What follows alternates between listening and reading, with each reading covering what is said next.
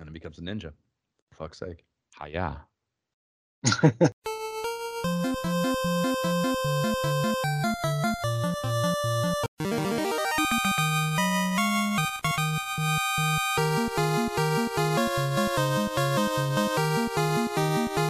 This is the Imperial Schools of Honor podcast. I am Josh Folan.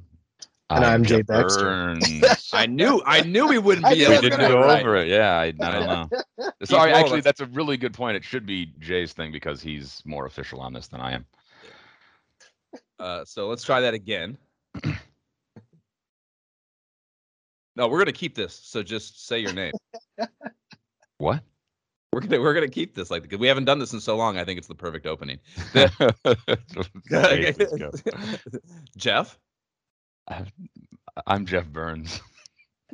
Jay, I'm Jay Baxter.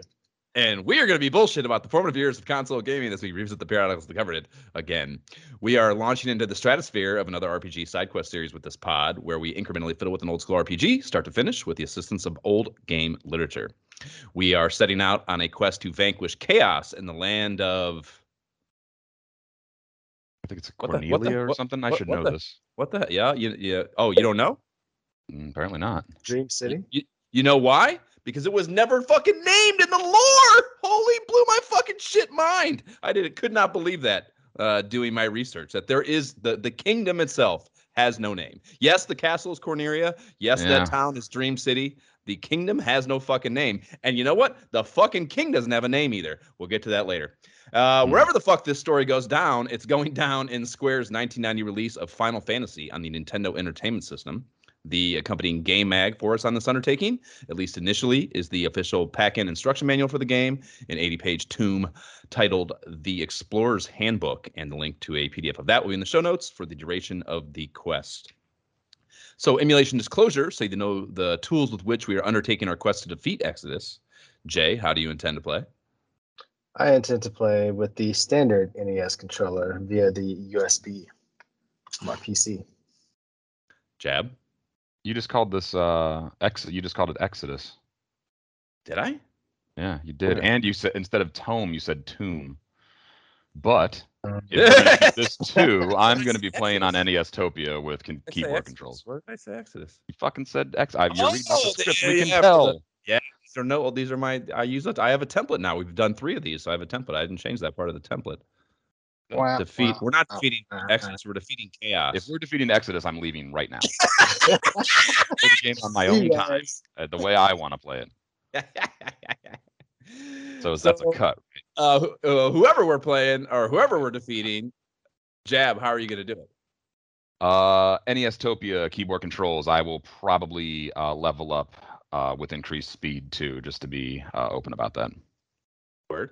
I am steering away from my side quest. Normally playing on OG NES hardware for this, and we're playing the VR version of the game on my Oculus Quest 2 via 3D Send VR.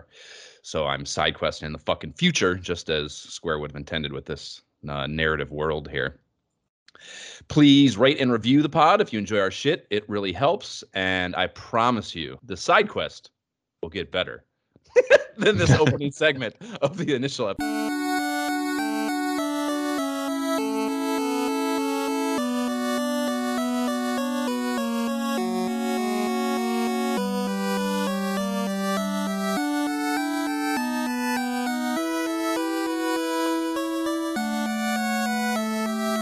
That is the castle theme that'll be segueing us out of that opening segment into this one every episode. And we will start with the manual of the Explorer's we will start with the cover of the Explorer's Handbook. And the cover of this manual is so damn clean, but so damn gorgeous. It is genuinely a piece of art.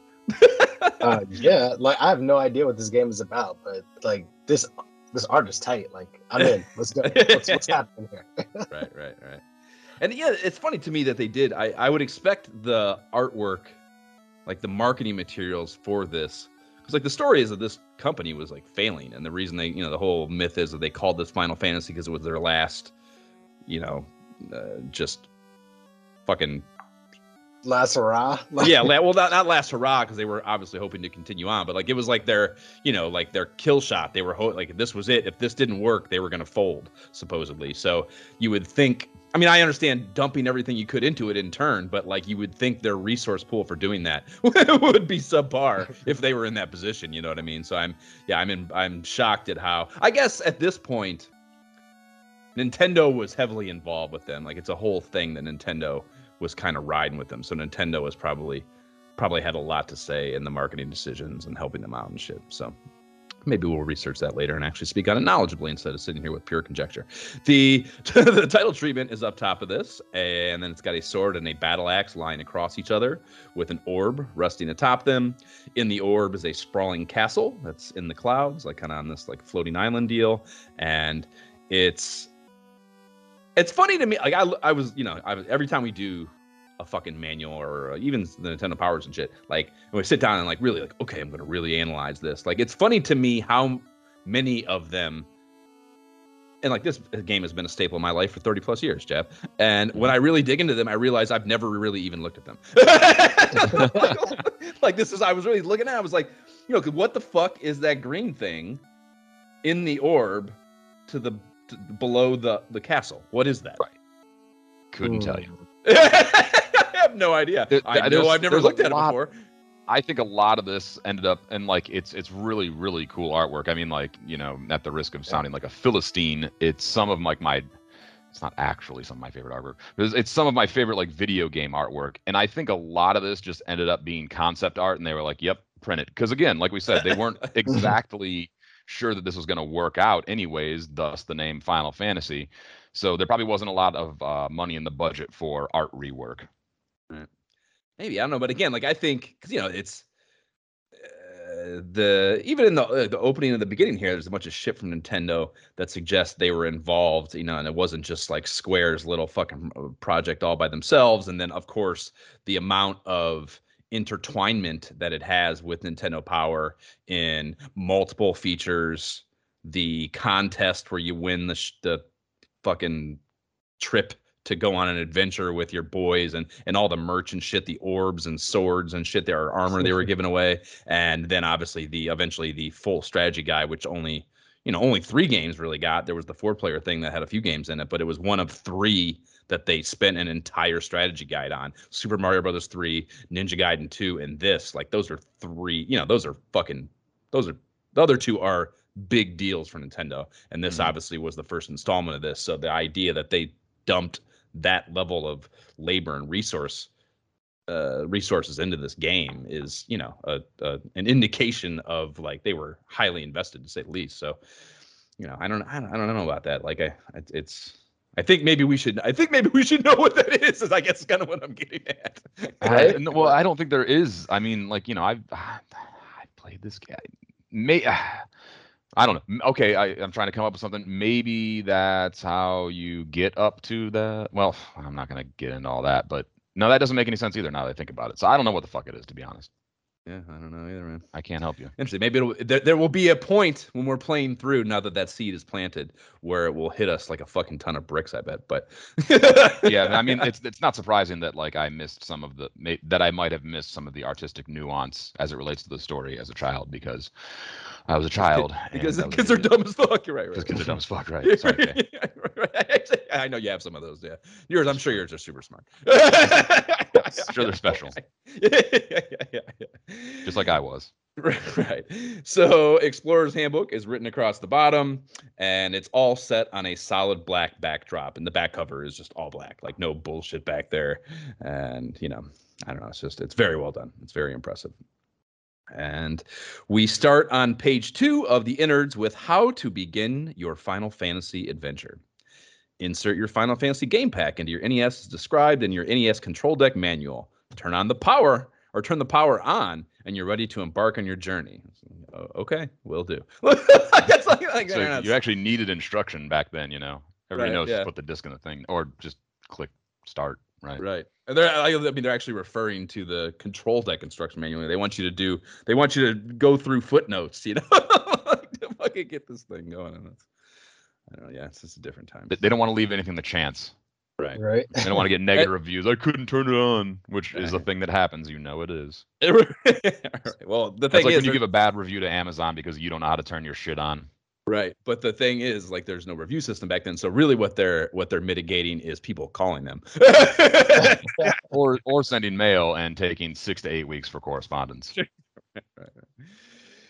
They moved from that to explaining some basic shit, controls and respond rate. And just as a little hot tip, Jay, choose 8 for respond rate or you'll commit suicide inside of 30 minutes of starting the game.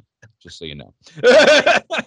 The fact that that's an option, at first I'm like, okay, I mean, I guess that's nice. But as I read through this and realize how big of a game this seems and how they keep focusing on talking, I'm like, okay, maybe we're gonna move that along. Let's move that speech along. Yeah, dude, and like, yeah, I mean, you put it out one just for shits and giggles to look at it for a second. It's so slow. It's really bad. Just, I mean, like, read everything, of course, and immerse yourself in the world and the story, but just make sure you get the information. Well, that's the thing. It doesn't. It's not like it fucking blows by things. You have to. It's got the little arrow, and when the screen fills up, you have to hit the button. But like, why would you want to wait for it to get on the screen? Just go, get on there. Sense. I'll read it at my leisure once it's there, but I don't need. It's yeah. Whatever. So also here is how to save, and they stress that by tacking on a parenthetical that says important with an exclamation. It's a good idea to save your game often. And I think I'm going to make an ISOH t-shirt with that quote on it. And the Able Gamers Foundation will never have to worry about money ever again. That's a great t-shirt thing. And it's a good idea to save your game often. Yeah. But hold on, what is with the focus on holding in the reset button while turning the power off? Like, I've never heard of that. What? As a kid, like, what does does it not have a Nintendo? What do you mean? I know what it is? Jay, not for this game. Jab. I didn't have this game. Jab.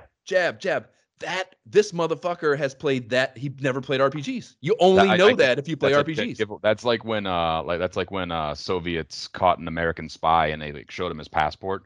He was like, no, man, I'm supposed to be here. And they were like, no, your staples are too good. Dead giveaway that this is not a Soviet passport. Yeah, that's a dead giveaway. You've never played a saving game on NES. Yeah, it's like every one of these things. Tenet of my life. Right, exactly. It's like it's its own like old school RPG subculture joke because it's like, what did that actually? Because you don't need, like, if you don't do it, it does not automatically delete your game. Like, you can forget to do that because many a kid did do that, almost shit their pants, and immediately turn their Nintendo back on. Like, oh fuck, is my game gone? It just doesn't save the data that you've recorded. Well, no, not even that. Sometimes it does. It's just like whatever the math is, underlying math. Like you're not guaranteed, I guess, unless you do that to have it work out the way to save your shit. So like, but you can absolutely do it and your shit will still be there sometimes. But I would say even most of the time is really what my estimated, not having done comprehensive experimentation to gather some data on it. Like, I would guess that most of the time it still saves, but it is possible for it not to. And yeah, it's definitely a. See, that just goes to show that I didn't ever take the chance. I exactly. Yeah. That button, I just did it because I just beat Lich and I don't want to do it again. Yep, that was not easy, and I don't want to take any chance. Yeah, no, that's hilarious. There you have it. I mean, my core NES play was definitely not RPGs. I didn't get into them until I was an adult. So you can tell. Yeah. Well, and by then they'd figured that problem out. Exactly. Yeah, exactly. Yeah, that's great. That's incredible. That's such a good table setter of the thing we're to the science experiment that we're doing here with the first time RPG. Yeah, I mean, like, games. it's so good. A majority of games that I played, in stark contrast to you, a majority of games that I played required saving and pushing the reset button. Right? Yeah, dude. I mean, Zelda. You were supposed to do that for Zelda, even. Zelda and Link. Yeah, I only rented Zelda. But if you never, I was gonna say also, if you never read the instruction booklet, you wouldn't know that. So I don't think. Yeah, your rented game may not have came with an instruction booklet. That was the thing that could happen. I feel like I guarantee it did not. I can tell you that. I definitely played Zelda not knowing what I was doing and just kind of. I definitely remember our parents being very keen. Like when we got instruction booklets, you know, we had to return the game. And like, did you have the instruction booklet? All right, yeah. So They'll it could charge be a you thing. $2 or whatever if you don't fucking take it back. Just a shitty photocopy of it too. They'll still charge you like $2 to make a new one. Yeah. Oh, that's great, man. That is so good. And yeah, but yeah, it's got. I mean, there's just no doubt in my mind that it says it somewhere on the screen in Zelda and Link, but that is just like exhibit A for what we just said about how dumb kids are. Just like you can sit there, it can be right in your face, and a kid is just like they're so fucking just doing whatever they want to do, getting to whatever thing they want to get to that they blow right past that information. Like fuck you, don't care, play the game. My friends have kids, and I observe them like, you know, trying to do like various tasks when we're all hanging out and whatnot, and I like every single time like I'm looking at it and I watch them fail at something, I'm like, if you like, I know you don't know how to do it, and I know that's what growing up is, and like I did it, and you know, into time immemorial, like that's how it works, right? That everyone does this, but if you just take your fucking time, if you just stop and think for 1 second, you could sort this out. And kids don't do that shit. Yeah, but yeah, they're not stopping; they're just going. Yeah, that's great. So staying at an inn is the easiest way to save your game, but you can also save with one of the housing items. There's tents, cabins, and houses. We'll get to those later.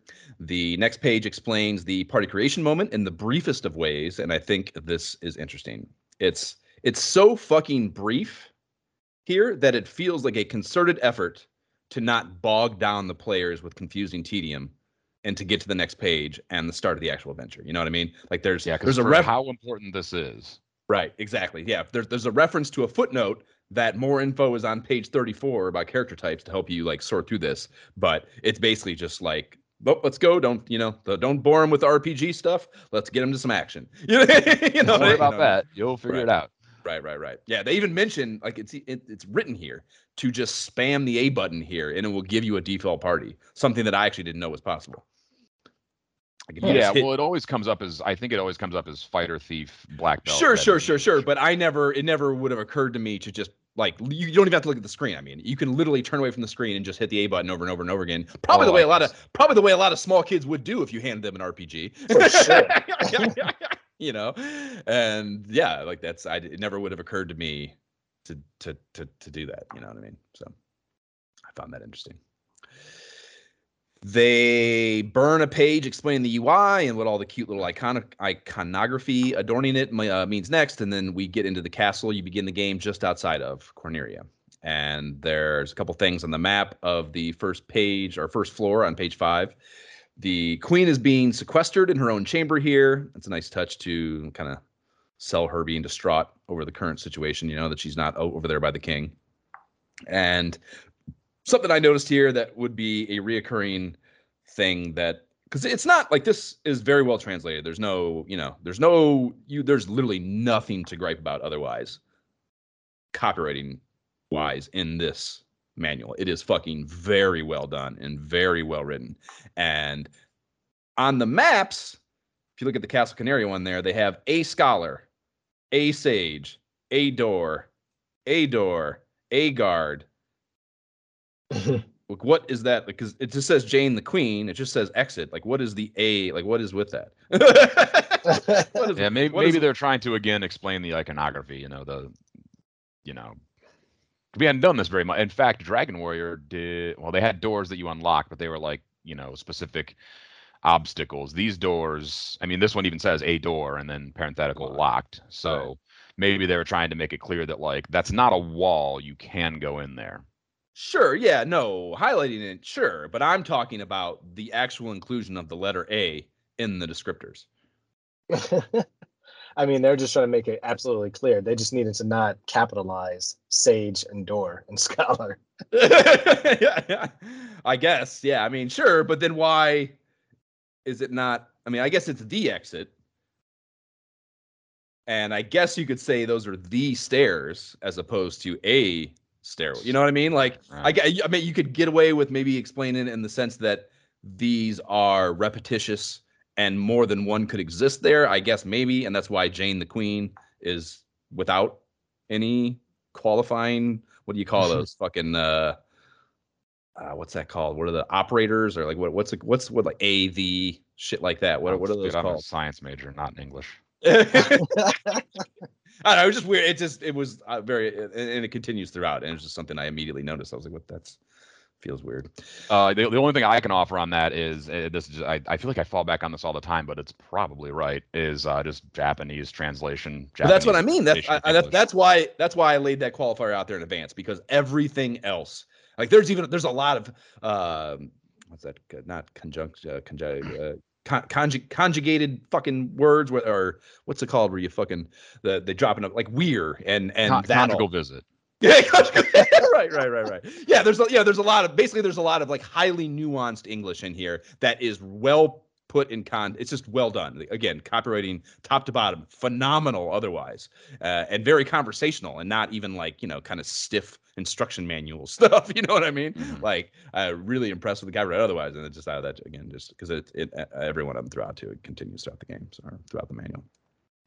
Anyhow, obviously that's minutia. They touch on meeting the king on page 8, and he says it's no great mystery where Garland hides. Go get him. I like that copy. That's good. Very direct.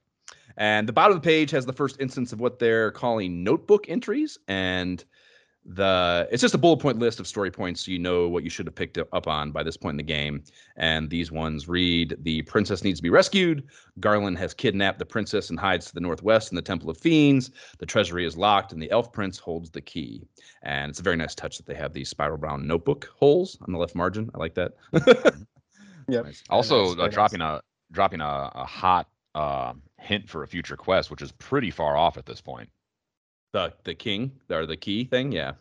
Well, they have to explain why can't I get into these doors, and have to, but they did. Yeah, and that's appreciated. Yeah. right.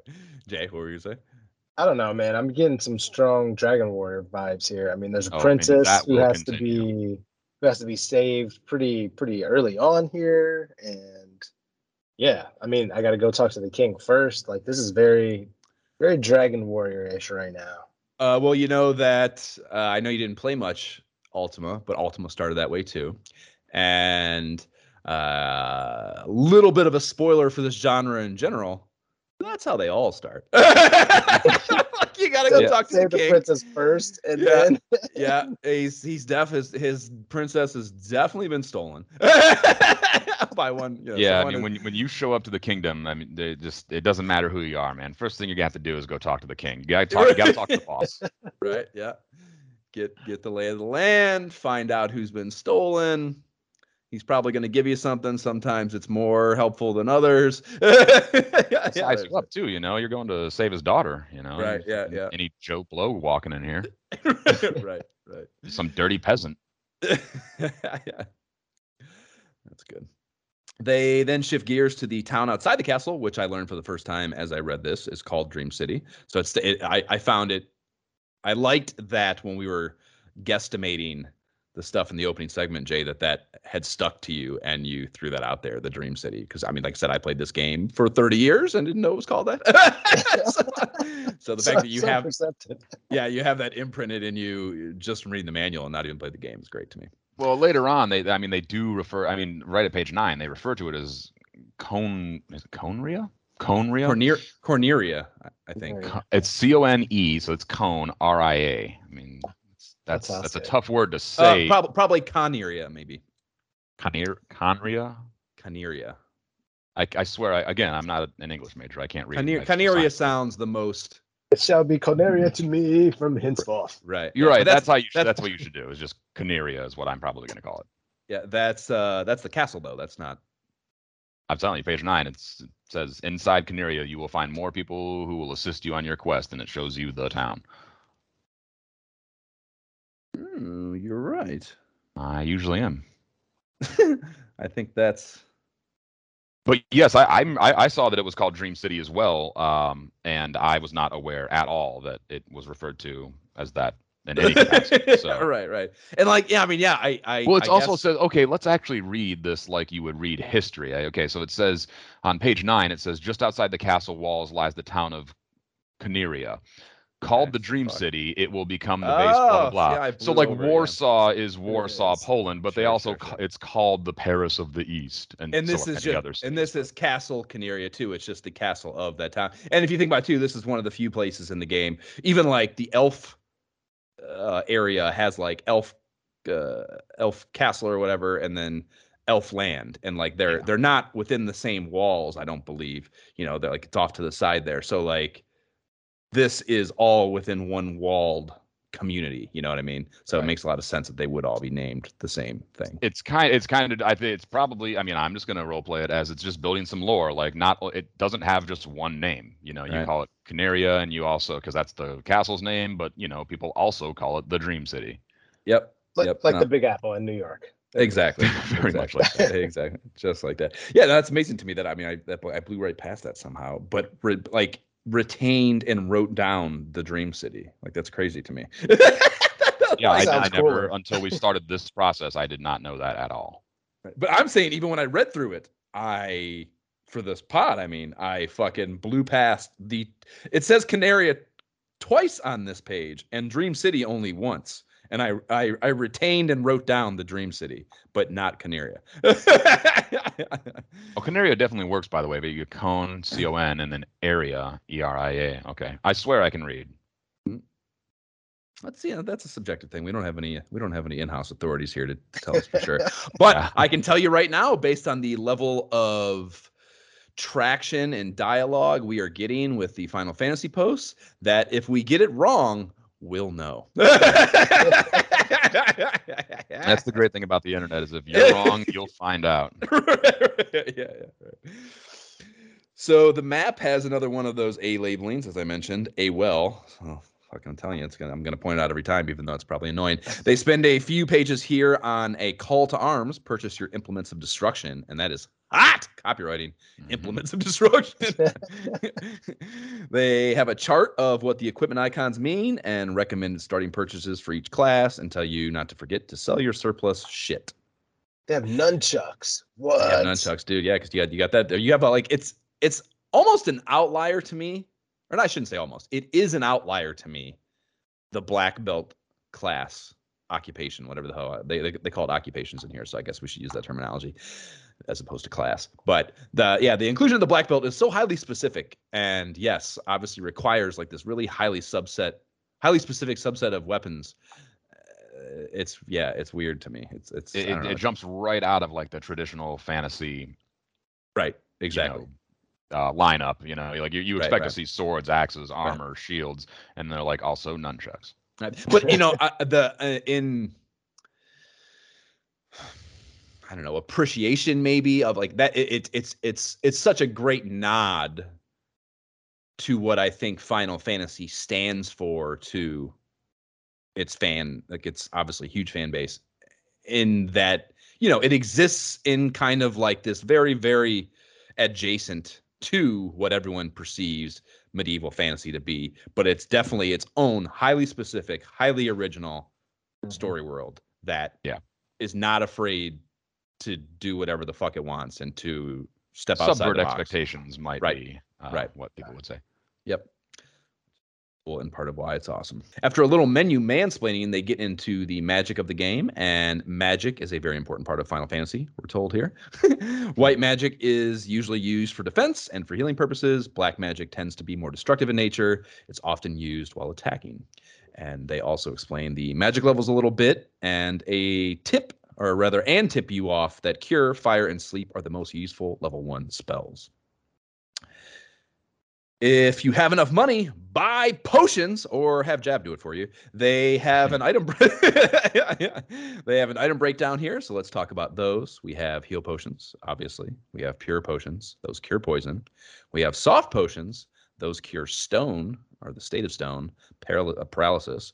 And then we have the 3 housing items that we mentioned earlier. We have tents, those save your game and restore a nominal amount of HP. We have cabins, those save your game and restore more HP. I guess it should be said, they save your game out in the field, so you can use them, you know, just outside of a castle or some shit that you're going to go into, so you don't have to, when you inevitably and probably die at the Marsh Cave, for example, maybe. You definitely want to set up a house out there. Right? Yeah, you don't have to go all the way back to the last inn that you saved at. And then we also have houses, and those save your game and restore both your HP and MP, which is extra hot, I think. Pulling a house out of your pocket, like I want to do that. It's funny. It's funny. They actually very specifically, when they go through them, they mention in the copy how they've been shrunk down and can fit in your pocket. Like they take a moment in the writing of this manual to like explain that absurd aspect of these being in I your love inventory. that. At least explain and give you a reason. Like, yep, there's a reason. But it's like it's an actual no effort situation. They just tell you they've been shrunk down. They don't tell you how. They don't tell you why. They don't. It just says like it's perfect in that it's enough of an explanation. It's enough. To make a kid go, okay. Yeah, because like like 30 years from now, some assholes are gonna do something called a podcast about this, right? And they're gonna ask a question. Let me just head that off. No, it's shrunk down. Yeah. Also, real quick, the artwork for these is really cool, and I also like the idea of carrying around all of these incredibly fragile ceramic vessels while you're battling and the potions are so ornate, Yeah, it's very like if you had one of the, it'd be like a nice piece to like put on display in your house, and like you're just throwing them in the marsh cave. Right, yeah. Like here's the like, it's 99, right? The maximum heals you can get. Yeah. So think of carrying 99 of those in whatever the fuck, that your grandma's in, like 99 of those. Yeah, exactly. Yeah. That's a great analogy or comparison to say that they are like, yes, really ornate urns, but of ceramic variety, as opposed to, I think most urns are not ceramic. I don't know. Well, I have no idea what urns are. I don't know why I'm even saying that. I have no idea what people keep dead people in. I don't know why I tried to act. Why do you know this? I have 0 dead people in my inventory. I don't know what they keep, man. I don't know why I said that. Just trying to sound knowledgeable for the purpose. Yeah. People come to you to listen. They don't come to you to not listen. Yeah, they don't want you to sound like you don't know the answers to things, even if it's what people keep dead people in. They want you to have the answer. You're the authority. That's fucking. I got tears in my eyes. I'm sorry. They cover the clinics where you revive cats that have been vaped next, and they remind you not to forget about townsfolk chatter. And they urge you to not just talk to everyone, but everything. And they specify that by saying, try speaking with things other than people. You never know what you'll find. And the screenshot for this little piece of information shows a interaction with the well or a well, not the well, a well, which generates nothing but a sarcastic quip from the game copywriter that basically says like, this well, there's nothing here, man. You're wasting your time. Yeah, it's funny. It's like, yeah, just talk to things, and then its example is like, why the fuck did you do this? Right. But also, real quick, that clinic in the SRPGs, though, that's a generally good thing to do. Yeah, it is a good thing. It's a good habit to get into. The clinic. So when I was a kid, I'll probably talk about this, do this throughout the podcast, and just like go through think like, for instance, you can buy a sword later on called the scimitar, and that's a very particular kind of sword, and now I know how to say the word. When I was young, I would just call it the schmister, and like if you look at the letters, the scimitar doesn't have any resemblance to the sound schmister. That's what I said. And the clinic, I always looked at the sign above the clinic. It's a heart with a little bit of shading on the right side of the heart. It always looked like a boot to me.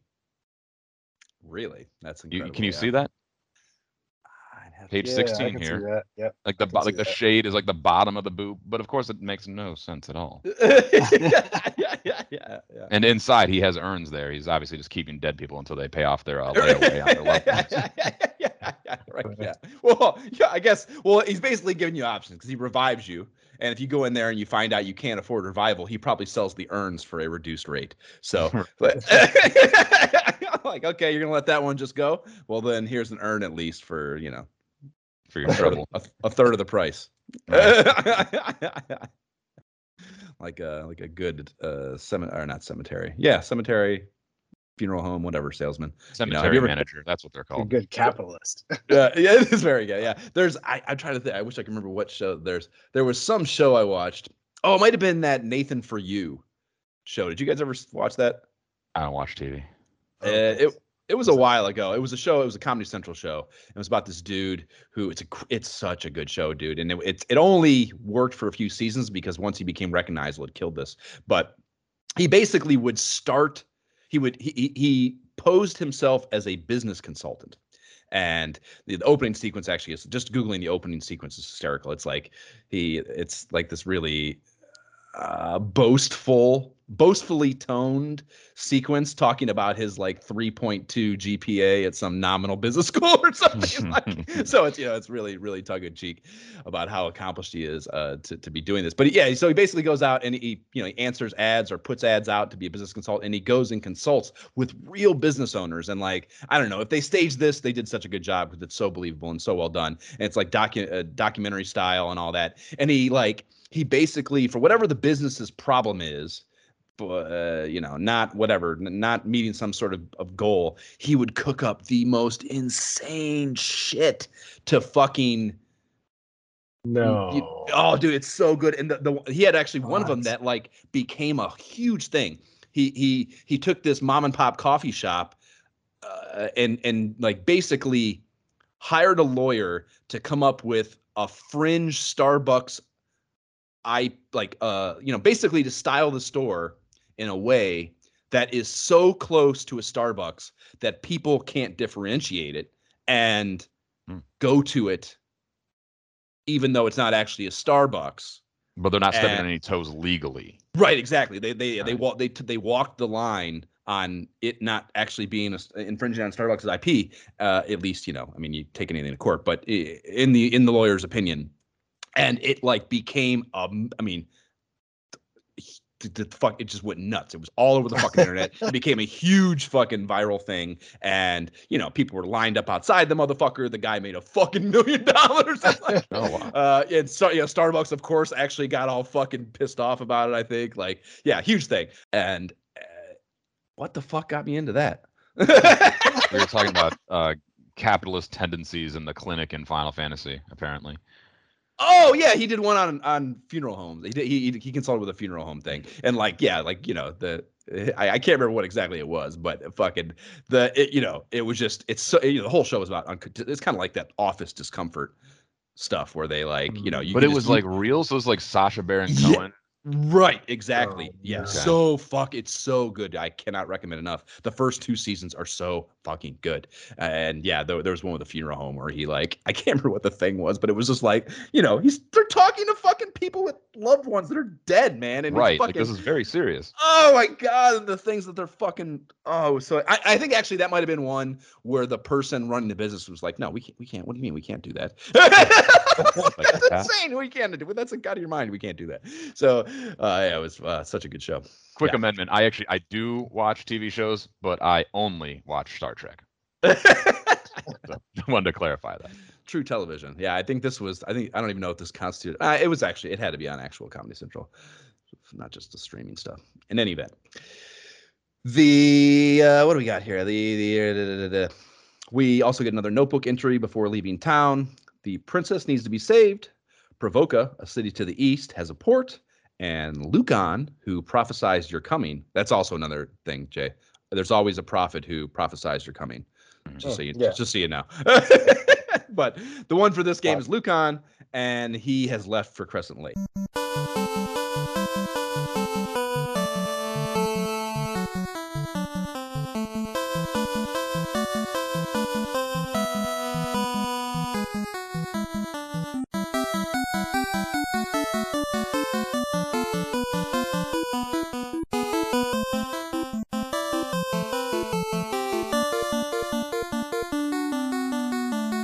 That is the overworld theme, and we start our journey into the outside world with Journey to the Temple of Fiends on page 17 here.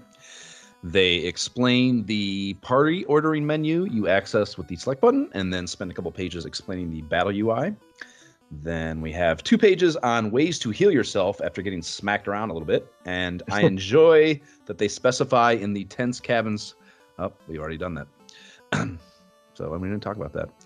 How do you guys feel about the rest of that part of the manual? Well, they have a pretty cool little blurb on the Temple of Fiends. It says no one knows why this place was named the Temple of Fiends. Yeah. Only the bravest of warriors have gone near, and none of them have returned. Damn, that's actually serious. Like 400 years, I think it is. That no one's been seen. I think the exact verbiage I remember seeing was, no one remembers, or no one has been seen leaving the Temple of Fiends for 400 years. Oh, which is pretty cool. Yeah. How is that the first thing that we're doing? Like, I'm just stepping out. I'm just stepping into the fantasy. Like, all right, let me pick a sword. Who's going to fight? And it's like, guess what? Your mission is to do this thing no one has ever returned from. Right. That's a fantastic question. Well, that is not to imply that the princess has been gone for 400 years. Just that this particular locale where she is believed to have been taken is a place that no one has emerged from in 400 years. But it's still a valid question. But I mean, I can role play it and say that, like, you know, the distances that you cover, although you walk from the castle to the Temple of Fiends in, you know, only a few seconds in your life, is supposed to represent, you know, you taking quite a long time to get there, and the journey is so arduous that a lot of people fall to it. Well, the way the wording I'm talking about is specifically referencing literally like anyone who goes in does not emerge from. Like, it has nothing to do with the journey to or from. It's just a matter of going. Well, if you go in there, that's part of it. It's attrition. If you go in there, you do not come out. Mm-hmm. I believe was what I gleaned from the wording that I'm referencing. But in any event, yes, it is a valid question that, like, well, it's you know, I mean, you know, clearly it goes without saying that within the confines of the actual game, it is not a difficult thing. But the you know, if you just look at it from a lore perspective, yes, you could as an adventurer go, well, what the fuck, man? That's like, I just got here. Like, I mean, do you have a starter pack? Do you have a starter pack? The point is, you like, that's explicitly how badass you are. You know, like, right. That's like the you know, in D&D, like, you know, non-playing characters, you know, just common people, they have 1 hit point. You know, so like all 3 of us in D&D world, we have 1 hit point. You know, like, you take any fucking damage. That's how serious 1 point of damage is. So, you know, you're basically, even at level 1, even not knowing how to, well, make sure you equip your weapons, even not knowing what the hell you're doing, you know, you're still 4 of the most badass motherfuckers in 400 years. Right. And there's, I recall a number of times, or at least 1, maybe not a number, I don't know, but I recall later in the manual they mentioned that, like, the wording for it said that, like, essentially that you believe you are the light warriors, that, like, you as the player and your characters believe that you are the light warriors, but that it is a belief you have, and not that remains to be seen. Exactly. You know, so that's, you know, that is kind of like theoretically being handed this seemingly impossible quest is what, like, immediately, and, you know, like, you have to take it into context too, that you are probably not the first motherfuckers to try to go get the princess. So right. The king is the king, and that's why the queen is so distraught, alone, sequestered in her chamber, is because they've tried to fix this already, and they've failed, and are at their wits end, you know, in trying to accomplish that. So your arrival, it's kind of like, okay, sure, yes, oh sure, go give it a whack. Like, yeah, you think you can do it? Go give it a whirl. Makes sense, because otherwise, when I was reading this, I was thinking, like, are they giving me, like, the setup, kind of like, hey, Bowser stole your princess, you got to go get her, but on the way, you're gonna do all this other stuff. Like, I'm like, are they setting me up? Or are they just telling me this is what I'm doing eventually? No. Which also does duplicitous stuff in this story, so that's not. Yeah. There also is that actually kind of explains one of the old complaints about games like this, which is, like, you know, if you show up to save the kingdom and the king's like, okay, cool, man, give it your best shot, and he gives you, like, in Dragon War, he gives you a fucking stick. You're like, you know, like, the king here, he's like, yeah, people have showed up to save my daughter before. Yeah, let me know how it works out. Right.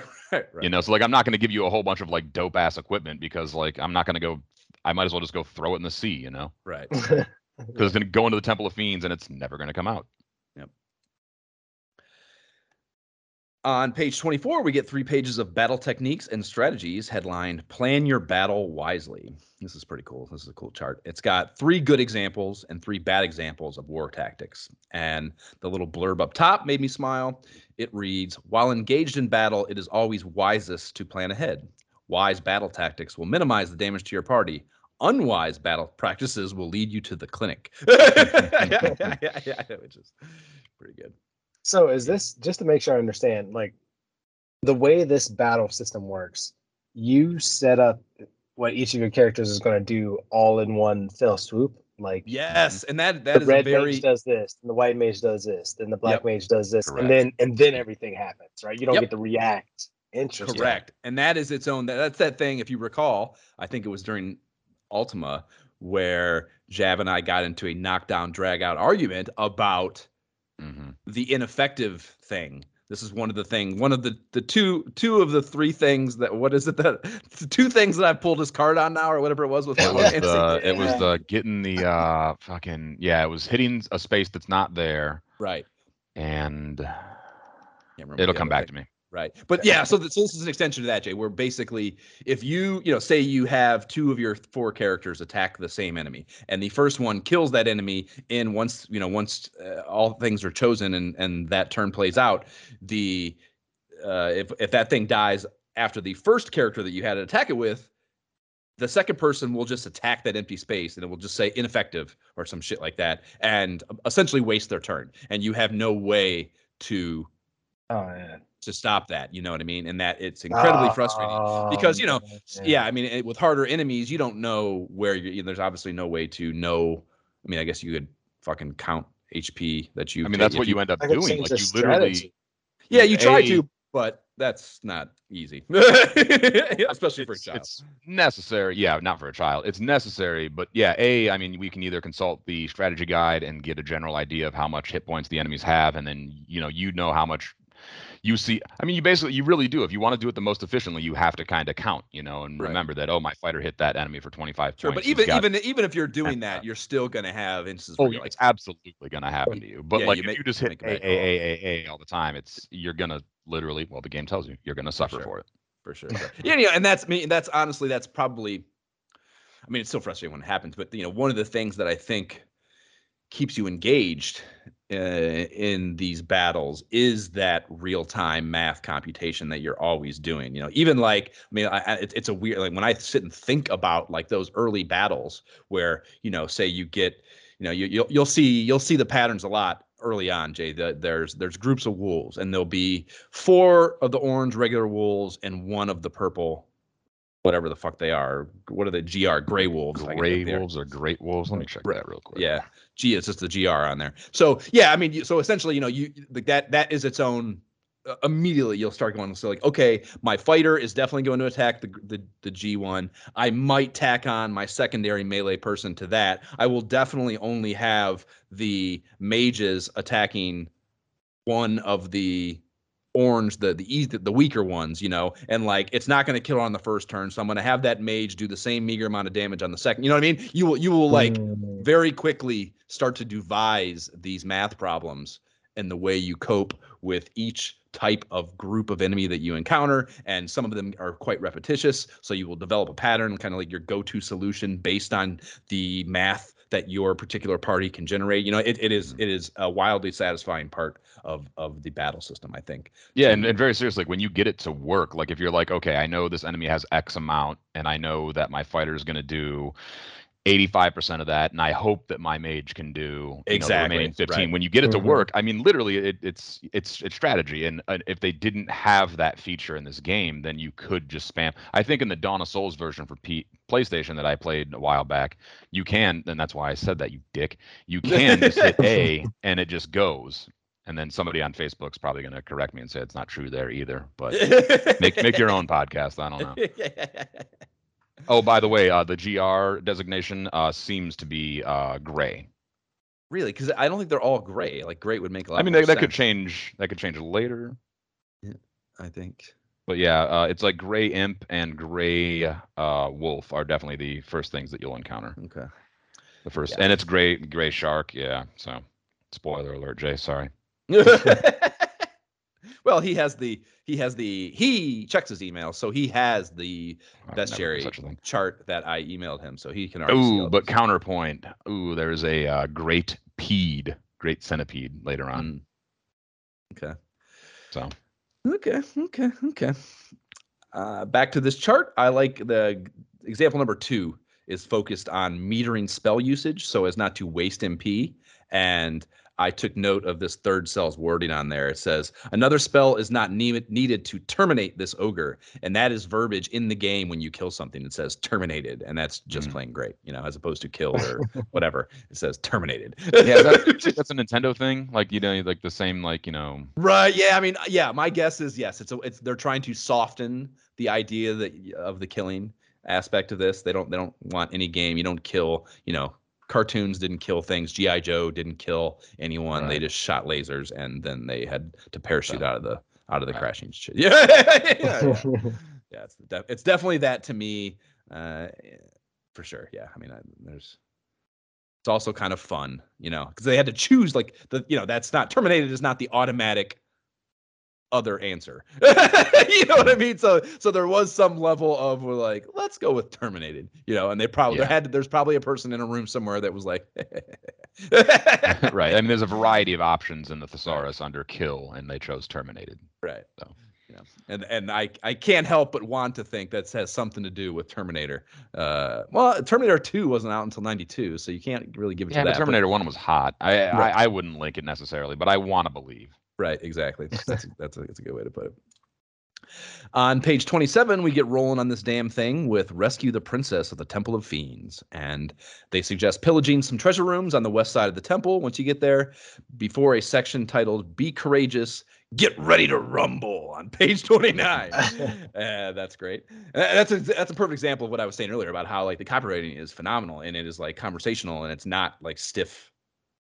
It's not even, it's not stiff in two ways. It's not stiff in like shitty manual, like scientific copy. And then it's also not stiff in requiring itself to stay within the story world. You know what I mean? It is willing to get ready to rumble is obviously that's we're talking fucking that's heavyweight boxing. Michael. Yeah, exactly. That's Michael Buffer stuff. You know what I mean? And like that's great that they have the balls, I guess, to subvert that. You know what I mean? Mm-hmm. So they hold your hand through initiating battle with Garland, after which you find the princess and she warps you back to the King of Caneria. And that's something this game is kind about in general. Usually when you complete a huge task or a major plot point, you do not have to then slog your way back to the fucking castle or the town or whatever that you have to return with your spoils from. But or to, sometimes you do. Yeah. Yeah. And it will stand out very fucking starkly. Exactly. And that's a beautiful thing in of itself too, that they you offer this olive branch, and then when you take it away, that makes it that much more significant. You know what I mean? So yeah, it's cool. It's cool. Dude, but here you don't have to. Dude, looking at the bottom of page 30, talk.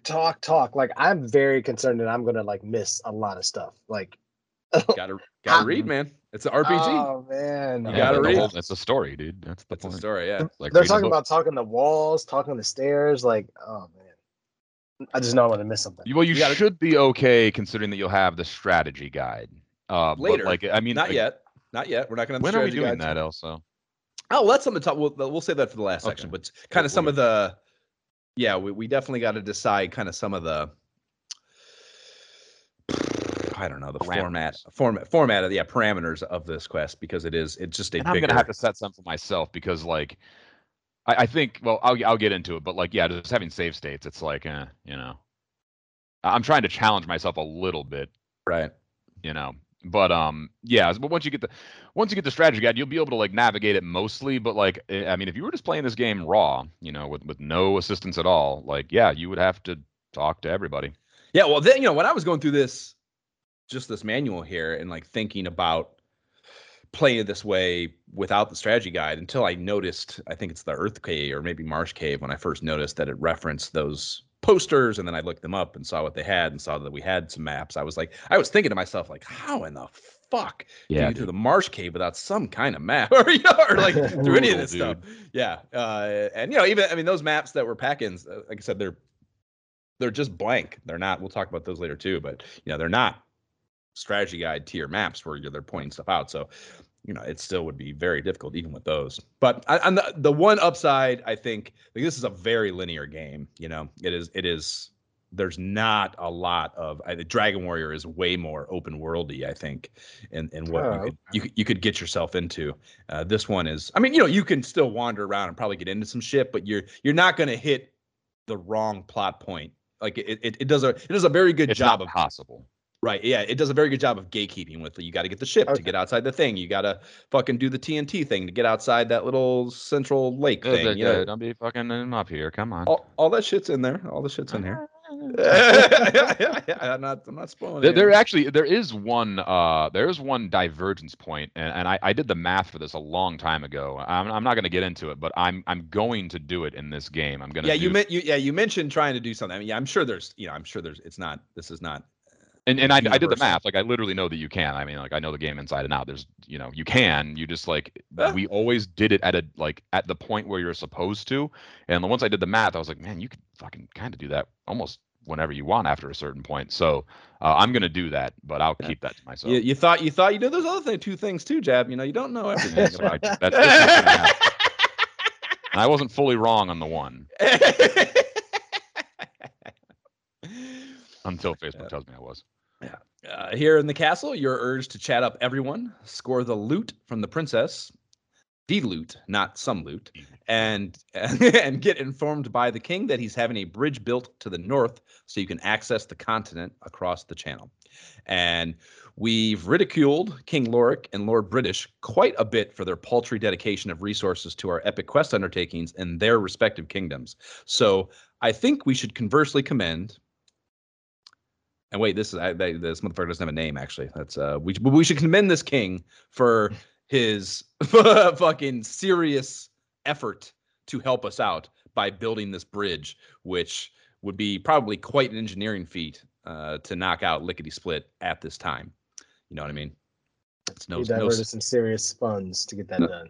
For sure. And I am a little worried that probably a number of less than free individuals might have perished in order to accomplish that feat as fast as it's accomplished. But you can't make an RPG omelet without working a few thousand slaves to death, I suppose. So, what are you going to do? It's true. It seems like it would be cheaper. I mean, like, it seems like it'd be cheaper to just give you a ship to sail out of the port instead of, working your slaves to death. But I guess that's why I'm not the king. Exactly. You don't know that's kind of, you don't know all the numbers, man. Right. You can't, the worker bees should not be telling me. Right. Hey, that's why. What should be on the crafty table? Don't tell me we should have fucking actual soda and not just water. I know how much money we have. In fact, send this motherfucker to build the bridge.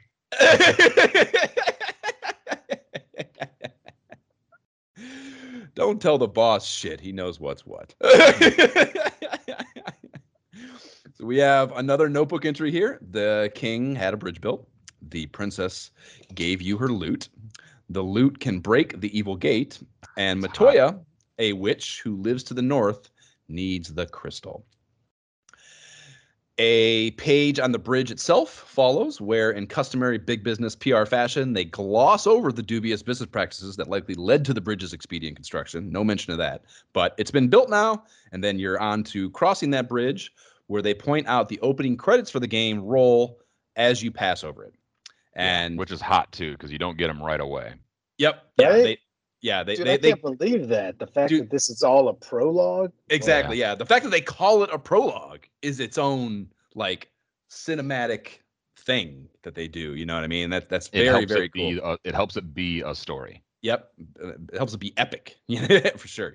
For sure. Yeah. And they use the language, carefully read the story. It is your story, for this is your Final Fantasy. And, they know they're handing you the keys to some video game storytelling fire for the time here, and they're not afraid to say it. And I love those choices here. That's great. Yeah, and also you looking back at the castle from the other side, which that seems like a pretty fucking big divide to build a bridge over. But again, yeah, right. But I mean, they're just people. Whatever. We don't, we got plenty of them. They before moving on, they have a short blurb that it's not too late to restart if you think your party blows. That the amount of time that you have invested to this point is quite minimal compared to the total time that you will spend in completing this adventure. So, you also may want to change your response speed. Yeah.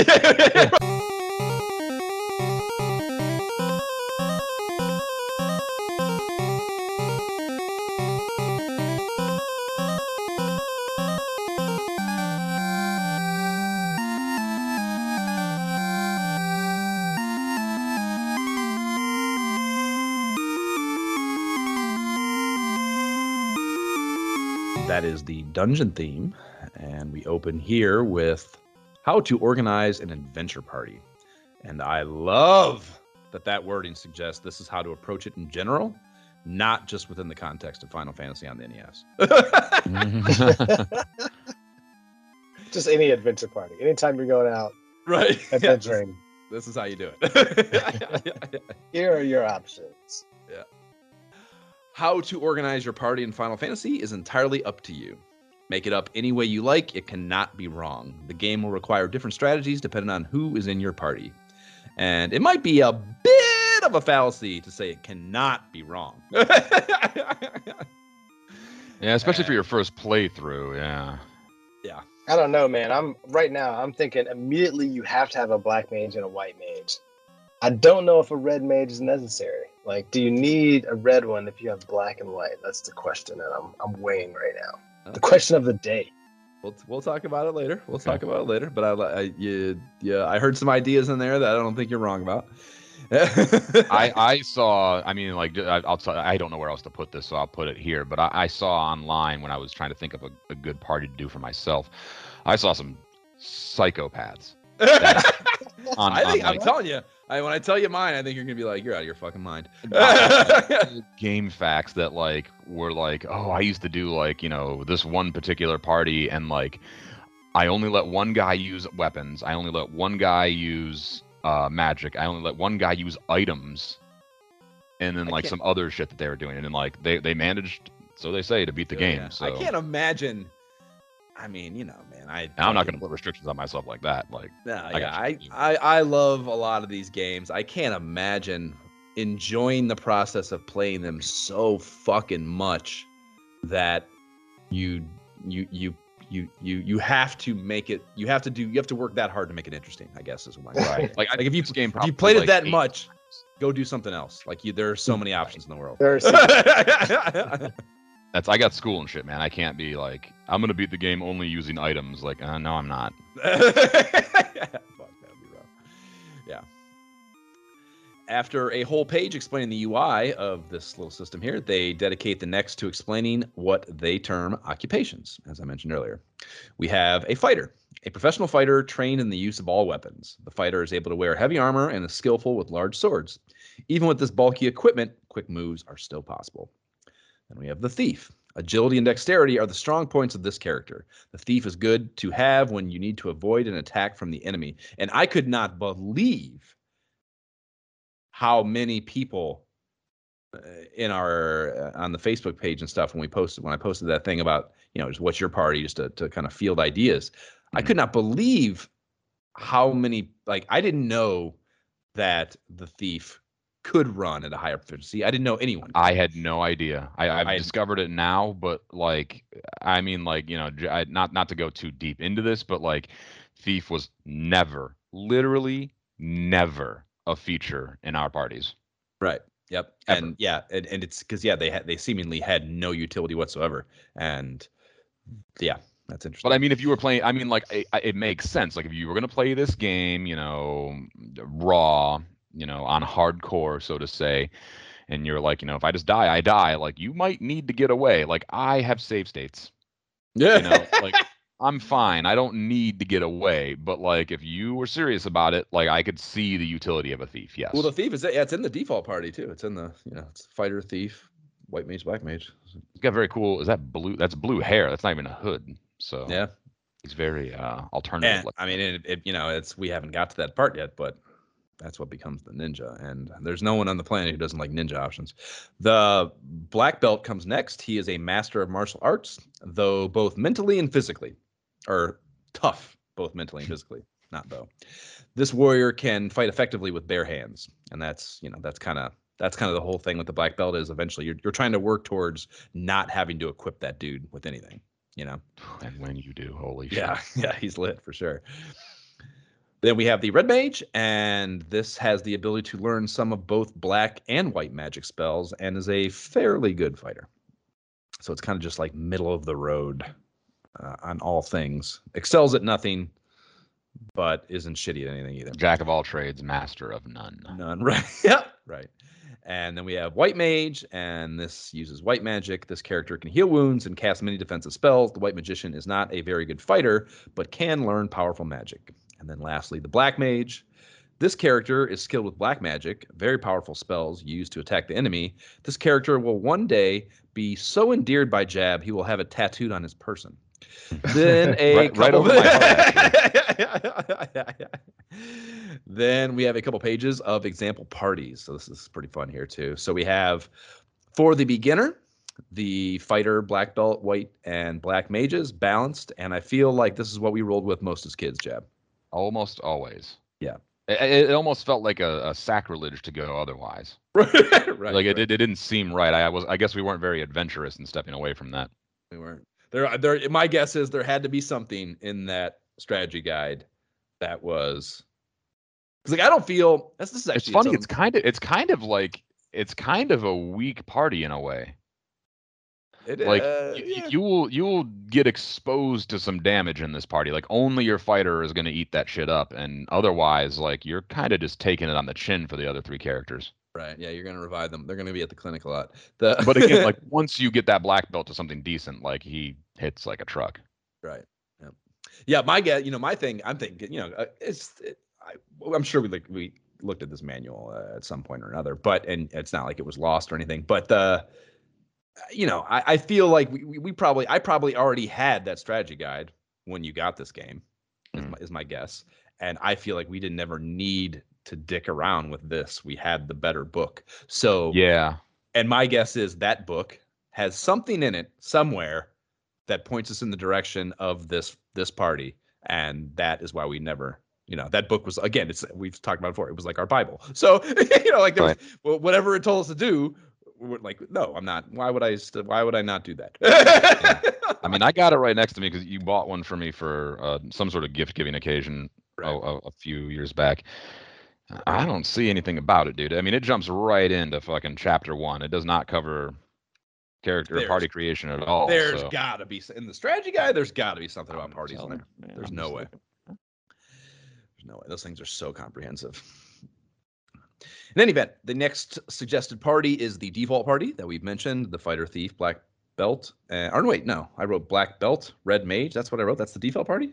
Am I right about that? That's what it is. Fighter, thief. Black belt, so I was wrong about that. That's crazy that my mind put that other thing in. It's the default party because I guess it's kind of close. It's the fighter and thief, but I could have swore it was the mages. That's crazy. Not really, actually. Well, I guess yeah. If you're missing 2 of the mages, but yeah, I don't know. I mean, we obviously switched. We chose the beginner party, right?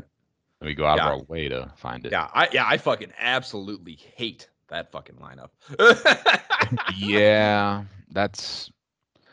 I mean, a fighter, you can get away. Black belt, red mage. Terrible. Yeah, I mean, I wouldn't do it. Because here's the thing. It is. If your goal is not to have powerful magicians, which is a fine choice to make in your, like you said, there's no wrong answer. But if that is your choice, having that red mage in there is, I mean, I guess you make the argument just have a little bit, especially early on, a little bit of magic to just give you a little nudge of help. But long run, that is just a fucking dead weight in your party. You know, like, that's gonna work against imps. That's gonna get tougher when you get to the Sea Shrine. Yep. Yeah, I fucking hate that lineup. Yeah, I would. It's got some decent fighting ability, but right. But again, that's, I mean, if that's your goal, if your goal is to have this just, you know, fucking melee tank party, like get punts, don't have the red mage there. Get something else in there, you know, the second fighter or something. I mean, yeah, half of what the red mage. But then you have no magic to start. But yeah, that's what I was gonna say. It's basically the flip side, because the fighter will give you later on. It will give you essentially what the red mage gives you early on. You know what I mean? Not really, dude. I mean, those what you get from the fighter later on is not. I do it because really I can.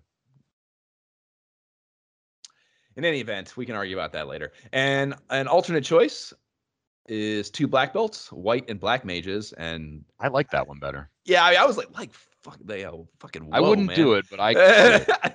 Yeah, it would be brutal as fuck early game, but it would get lit late game if you could survive there. Yeah, that would be really, really interesting. Oh, and you're not, and they have a really good point. Yeah, you're not buying a lot of weapons, so all your fucking gold's gonna go essentially, especially early on when it really matters. All your gold's gonna go to spells, right? Right, because your black belts ain't gonna take much at all. They'll get some bracelets later on that are pricey, but that's later on. Right. So they actually mentioned specifically here, while not recommended for those who are inexperienced, the veteran player should have a lot of fun with this one.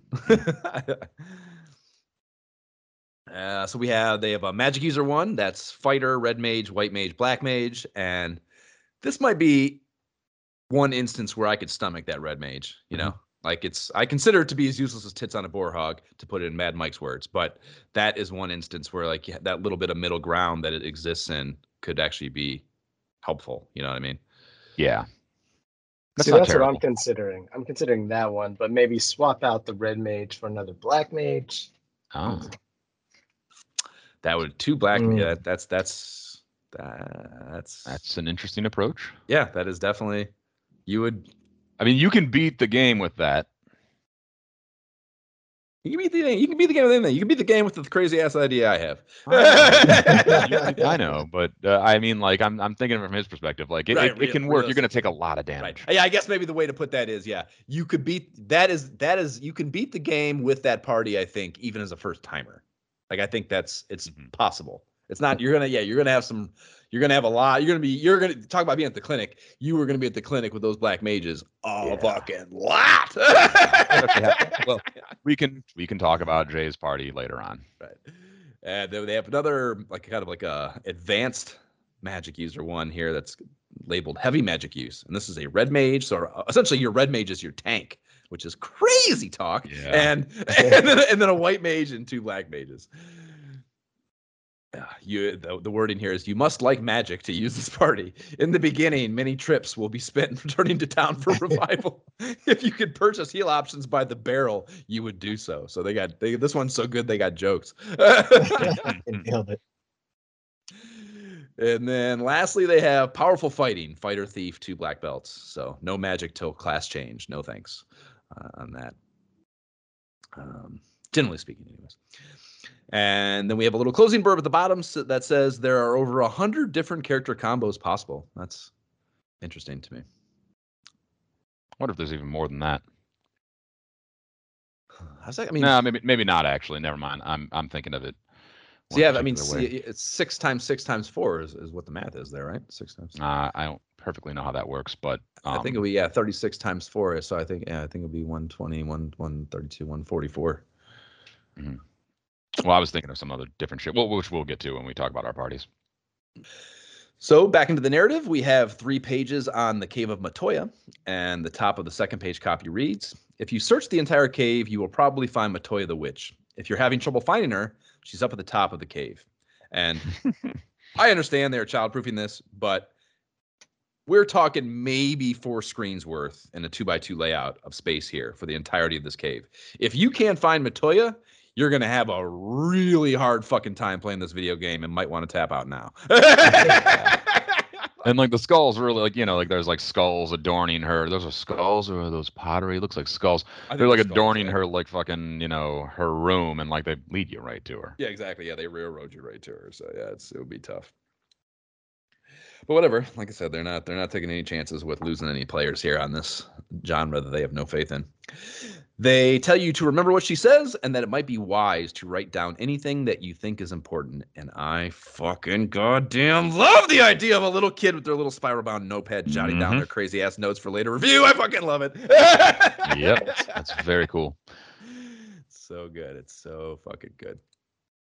They even have, like, again, we'll talk about those later, but the overworld map has those bubbles for each point of interest that are meant to be written in. So you could jot down notes for that particular town if there's something important there that you want to remember is there, or if there's something to come back to, you know what I mean? So that's, I just love that these games, they like, I don't know, it's so good. Make your maps, fucking write your notes down. Love it.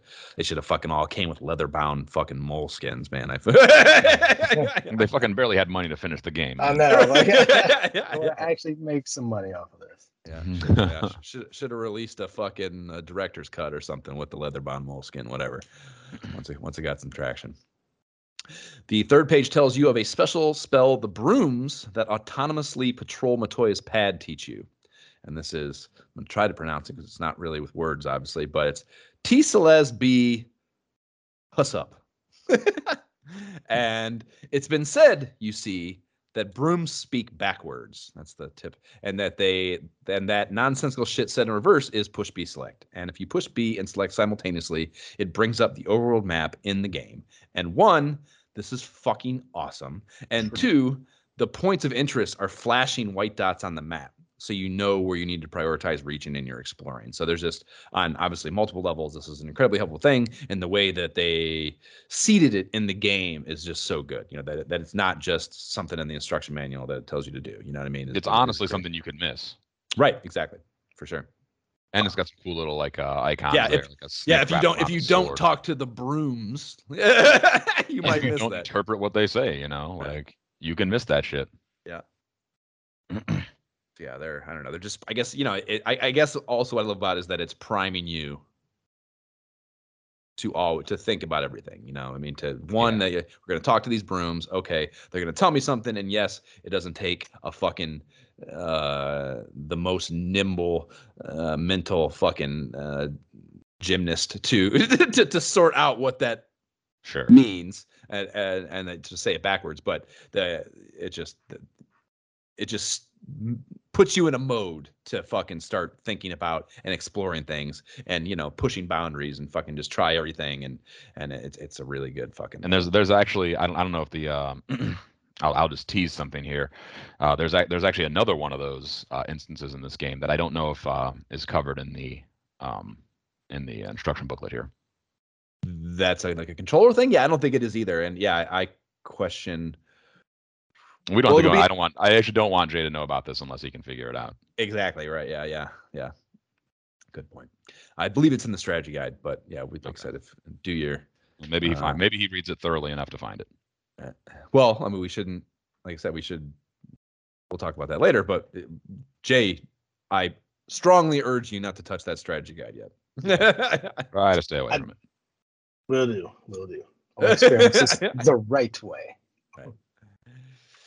Yeah, I mean, this is a night. This manual does a great job of it. It gets you. It does not drop you off without you having serious traction. You know what I mean? So that I think it's great in that regard. That Yeah, this certainly should be thorough in a way that I'm like almost like, is this giving me away too much? But yeah. I know it's going to be helpful because this already seems like clearly the type of game that you can't just kind of spam B through to kind of get through. Like you have to think and read and pay attention to everything. Definitely. You have to. Yeah, it's I think even Dragon Warrior, certainly fucking Ultima, you can play those games, I think, without. I mean, yeah, you're gonna pick up on data points just to accomplish fucking quest log tasks, but you don't really have to immerse yourself in the story to get through this. I think you have to. I think you have to have a pretty good understanding of how the world is working in concert and what you're trying to do in the macro and how each of the individual tasks that you might be on at a given time, how it fits into that puzzle. I think, it's certainly, like I said, better than our previous 2 side quests. I mean, I'm sure there are situations where you can kind of just like, obviously just kind of walk to the next thing, but this does a good job to try to force you to really immerse yourself, I think. Mm-hmm. On to Provoca, a town to the east that we're told can beget us a seafaring vessel. And alongside the town map, we are told that Provoca has been under siege by pirates and to explore the town and find out what's going on. And what do you think? Bikey? How do you think you pronounce that pirate's name? Bikey? Bikey. Bikey the pirate. Yeah, Bikey the pirate is located in the northwest corner of town. He's just fucking hanging out up there. And a couple of pages walking you through battling the pirates after that. And the first blurb says, "Don't," in all caps. They want you to save at the inn first, which is very wise, I would say. You can definitely get your ass waxed by these pirates. And the number you have to battle is randomly seated between 5 and 9, if I recall correctly, Jeb. Yeah, something like that. It might be as low as like 4, but I mean, you can get as high as 9. I know that for sure. And you don't want that, although they're really not that tough. You can definitely die if you can, especially if you've not mastered the battle mechanics and those math problems we talked about. You can definitely die against these pirates for sure. Yeah, and you also, like, if you haven't leveled up, maybe not to give away too much here, and like, manage your equipment well. Yeah. Yeah, they have a tip box at the end suggesting they expect some will have serious difficulty, and that the sleep spell is the primary reco for dealing with these dudes. Hopefully, anyways, once you waste them, the humbled Bikey gives you the keys to his whip, a frigate parked in the town's port. You think that's a frigate, Jeb? That was just the first old school ship term I thought of. What do you think that ship is? Well, I don't think a frigate. I think a frigate's like a much later terminology, like after gunpowder and whatnot. So probably not. Okay. What's the other one in Civ? There's frigates and there's galleons. Galleon, that's it. Yeah, is it galleon? But all of that is like Age of Sail shit and not medieval necessarily. Okay. I mean, like, but then again, you can't just take a trireme out. So I don't know. Caravel? What's the intermediary one? Yeah, Caravel. That's like the Nina, the Pinta, the Santa Maria shit. Pretty small ships, but also fairly advanced. I think the Portuguese were like the best at like building caravels, and it was like I think what actually gave them their big advantage at sea was like some special barrel making technique that allowed them to take provisions out to sea better or something like that. None of which has anything to do with this game. Salt. A couple of pages of post-pirate Provoca windup also have a get ready for your ocean travel tip box. Most importantly, remember where you've docked your ship, and that's in all caps. Forgetting where you parked your ride is a real bummer for sure, so that's warranted. And then they have pictures of the ocean enemies, which are sharks, eyes, sahags, and kaizokus. And I've always thought the ocean enemy offering was lesser than it should have been, Jeb. Like just those 4 things kind of sucks. Yeah, and they alter later on, but still the same sprites. It is a little wanting. But you don't want most of your adventure to be in the ocean, though. Like, you just want a little adventure in the ocean, but you don't want that to be the main adventure. No, and it's not. But you have to spend some time there. Yeah, you spend some time there for sure. I mean, what I do like about the ocean enemies is the sprites are hot. Yeah, they look good. All of those are really good. Yep. The shark looks great. The eye is really fucking cool and bizarre. The shag is like, it's definitely a monster. And then Kaizoku, which I'm assuming is just like, a piratey kind of guy, like just fucking cool looking. Dude, almost looks like a Ninja Gaiden. Yeah, a little bit. Yeah, samurai to some degree. Yeah. So yeah, they definitely have some sort of Viking looking helmet going on. Right. Yeah. Axe of War. Yeah, they have metal armor. They do not have like cloth stuff on. I don't think. Right. And I would say their swords are kind of scimitar-y, would you say? They got the curvature of the blade. Yeah, one edged curve, definitely scimitar-y. Yeah. Scimitar-y. I've always, yeah. The page 46 points out copying the ship expands your world immensely and has another notebook entry. The elves live beyond the sea. Their prince is asleep. The town of Melmond is west of Provoca, and Melmond is under attack. So this kind of like it essentially gives you two objective options to tackle, and that's interesting because that's kind of the first time that you get off a little bit like have to make a choice, you know. The handbook here suggests the Castle of Elf next, dedicating 2 pages to that. And the notebook entry that follows summates all we learn here. The dwarves live across the Aldi Sea. Some prick named Astos attack the elves, leaving the prince under a sleeping spell, and that only Matoya's herb will wake that prince, who has the only key in all of the land. Well, I mean, I guess that's the nature of keys, right? In these games, yes, for sure. Well, I mean, in general, you know, like it wouldn't do anybody any good. You have the only key to your house. You know, it wouldn't fucking do anybody any good if every key opened every door. Right. Like in Dragon Warrior. Sure. Well, if there's only one of them, though, maybe they must think shit is getting deep at this point, as they give us a 7-step flowchart titled "Plan for Obtaining the Mystic Key," and this is a very difficult part of the game. And the resident RPG scientist in King Lorik's court, John Metler. Actually, Jonathan Green was who weighed in on this.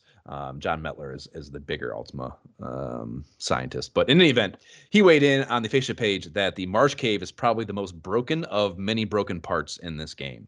And I would agree to this. Like I don't think we were smart enough to really pinpoint that exact idea as kids, Jab, but I think we felt it emotionally. You know what I mean? Like, yeah, like that part of the game is where I get like it makes me uneasy just to think about it. Yeah, for real. Like not to give too much away about the game, but like I would argue that this is top 3, one of the most difficult parts of the game, and arguably the most difficult. Right. Yeah, I think taken within the relativity of your characters and your understanding of the game, the equipment you have, where you're probably at level wise, like all that factored together, I think I would say it probably is the hardest. And then what happens in the Marsh Cave, and then afterwards, like it is fucking tough, dude. Yep. I don't even, that's the thing. I don't even remember. That's kind of what I'm getting at here. Like I do not remember viscerally all that I have to do here. It's not like a hardcore specific immediately memory coming back to you, right? Right. But again, there is this emotional undertone, just the thought of this part of the game that I know is a bitch. You know what I mean? It's unsettling even if you don't know what's happening. Right. Right. So that's interesting. We have 2 pages that cover the nearby town, Elfland, and the Ogre Creep grinding zone that can be found outside of that. And there's also a notebook entry here that reads, "To get the Mystic Key, the prince must wake. A disguised Astos lies waiting. The Northwest Castle is a mystery. And level 4 magic is expensive!" Exclamation. Which is true. Which is honestly, we just talked about like the relativity thing. Like, yes, when you walk into this town, and because I think there's a bunch of silver shit here too, if I recall, and like all that shit is just like, whoa, that's expensive for what the amount of gold I've been hanging with at this point, or rolling with at this point. In Provoca, like you can get another, generally you can get a weapon for like your fighter characters, your melee fighting characters. Generally, I think it's 200 gold. The scimitar. It's not that big of a deal. And then you get there, and it's just like I think it's 4,000 for the silver sword. I think it's 4,000 for the silver sword, and like straight up, you don't have that. Yeah, at all.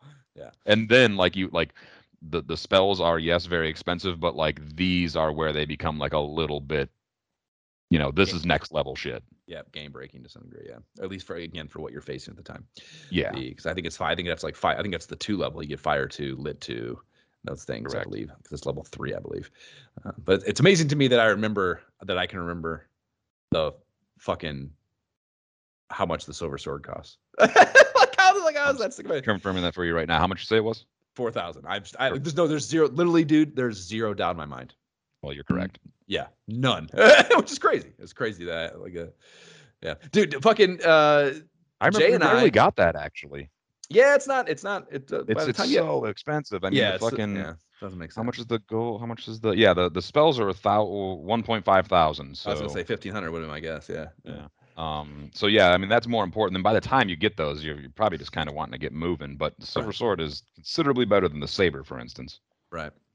But the thing is, I think what it is, dude, and this is, it's kind of, it's like the Erdrick armor thing relative to the magic armor and Dragon Warrior. I think there's a sword that you get around here from a treasury in a cave or some shit, maybe the Mars cave or something, that negates the the cost benefit of spending that money on the silver sword. Like, yes, it's an improvement on the saber, but you get something for free from a cave or something that makes spending that $4,000 on that stupid. You know what I mean?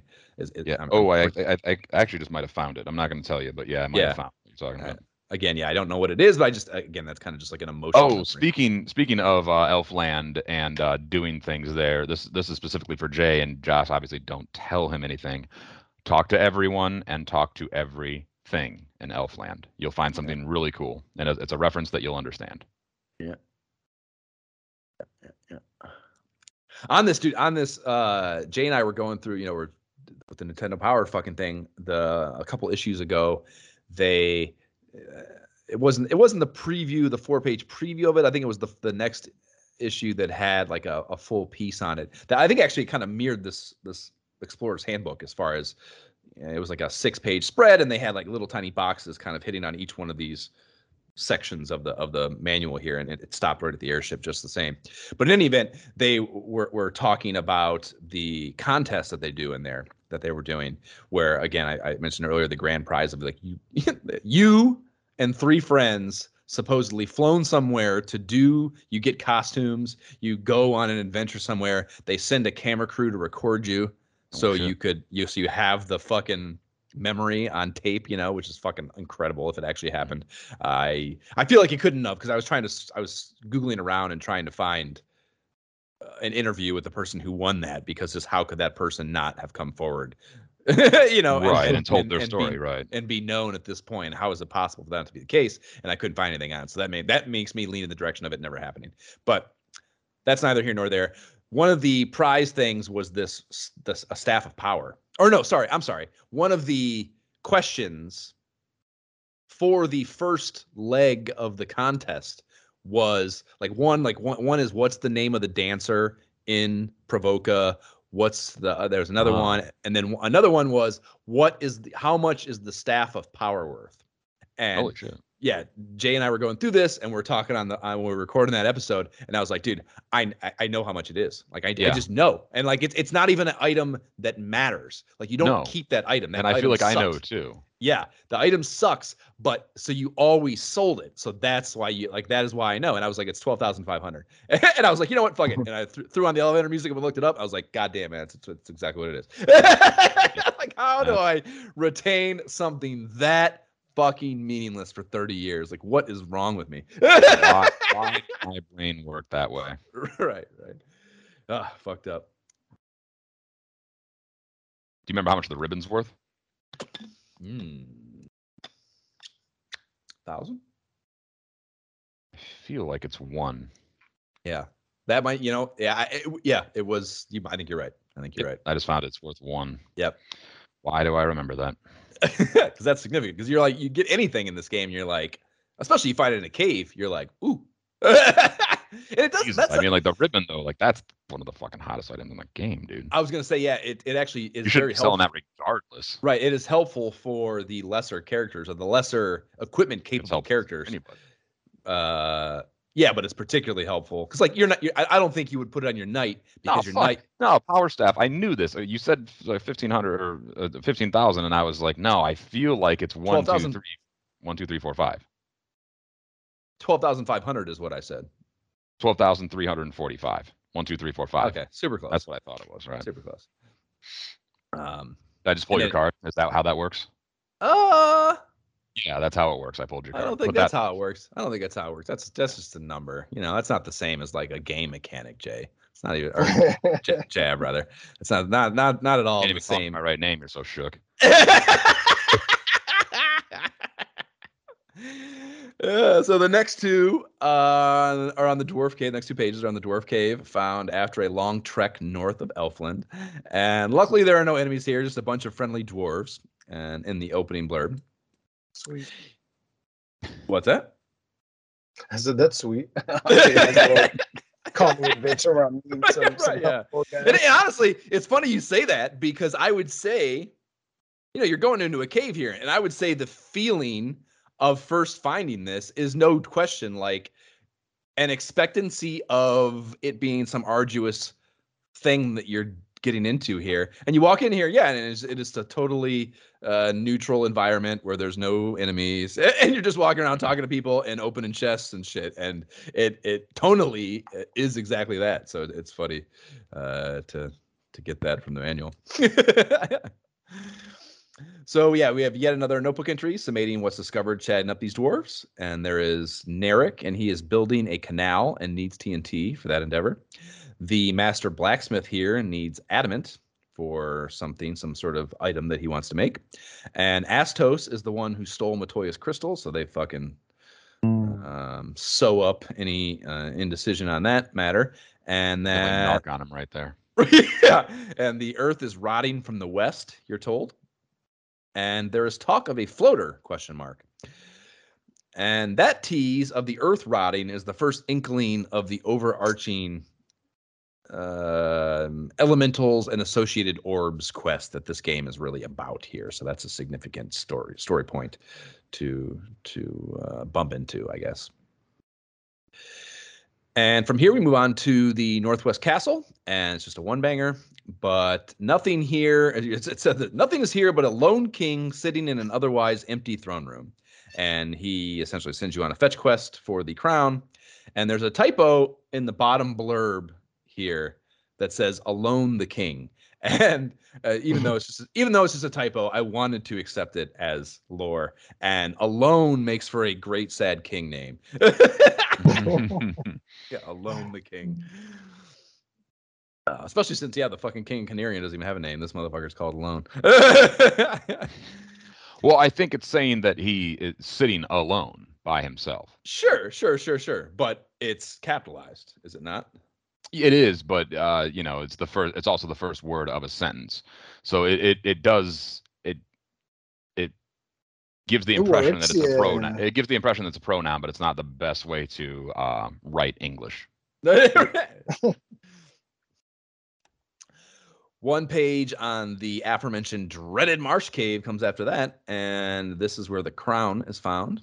And you are told to refer to the Final Fantasy Dungeon Maps poster. Finally, we can talk about these at length. That was a pack-in with the game, and you'll fucking need it. Mm-hmm. Yeah, I'd forgotten. I mean, it's 4 posters that actually were these pack-ins, and I had completely forgotten about those. I got in this part of the book they didn't even cross my mind, and they are just, they are so fucking hot, man. There's an overworld map with each point of interest numbered and labeled. Like I said, they have those few lines to jot notes down on. We have an enemy identification chart, is how it's termed, and it's essentially, yes, a bestiary, and it has their weaknesses, their stats, the rewards when you kill them, et cetera, et cetera. And I think these are the exact same boxes that they use in the in the strategy guide when you first encounter enemies in the story. They put all these exact same boxes in the strategy guide. So we'll see these again when we talk about that. And the dungeon map has the marsh cave, the earth cave, Gurgu volcano, and the ice cave. So I would say that's probably like the first half of the game, maybe. Would you say, Jeb? Yeah, just about. Yeah. And yes, they do not have enemies or treasure locations or anything. They're just literally blank skeleton maps, but still very critical for maintaining your bearings early on, having some idea where the fuck you're at in the full landscape. Mm-hmm. And lastly, they have a magic weapon and armor chart depicting who can use what and some other important particulars rather. And those are very helpful too, of course. And a link to these scans will be in the show notes throughout the quest if you need to refer to them as we go. Or would just like to look at them because they're pretty badass looking.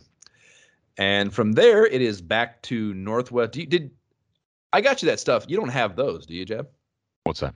Those maps. Those aren't those were not in the back of the manual or anything. Oh, right? Well, actually, yeah. I mean, they are. I got it right here because you bought me the game with the case. Right. That's what I'm a saying. So while those were in back. there. Well, in the instruction booklet is so fucked up that I don't really want to like handle. Oh, I might have just torn something. Don't want to handle it too much. Okay, I got one big. Holy shit, this is in bad shape. I should not have done this.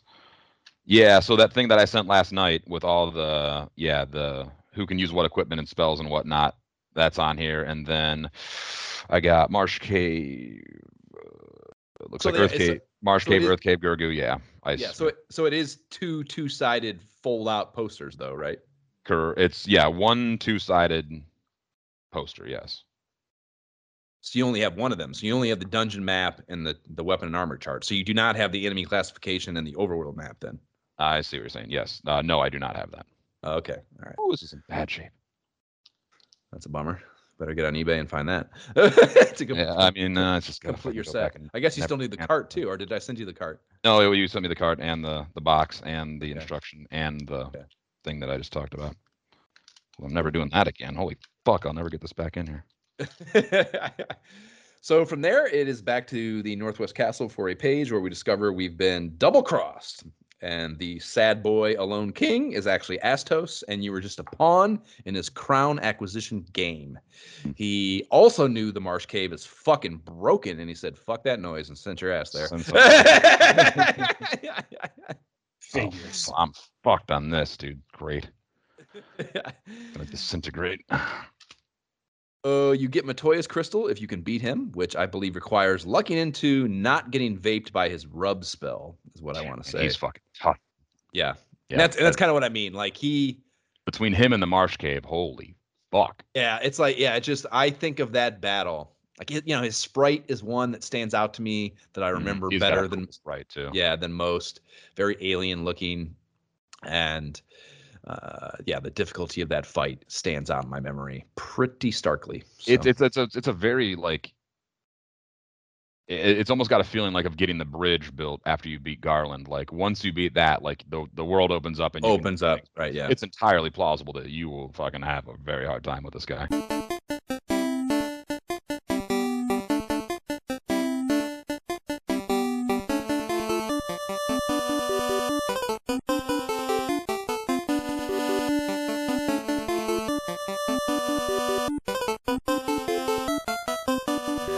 That we have that prick Astos in our rear view, we must take Matoya her crystal. In return for this, she gives you the herb. And I'm pretty sure I recall us making immature and poorly developed jokes about this being weed, Jeb.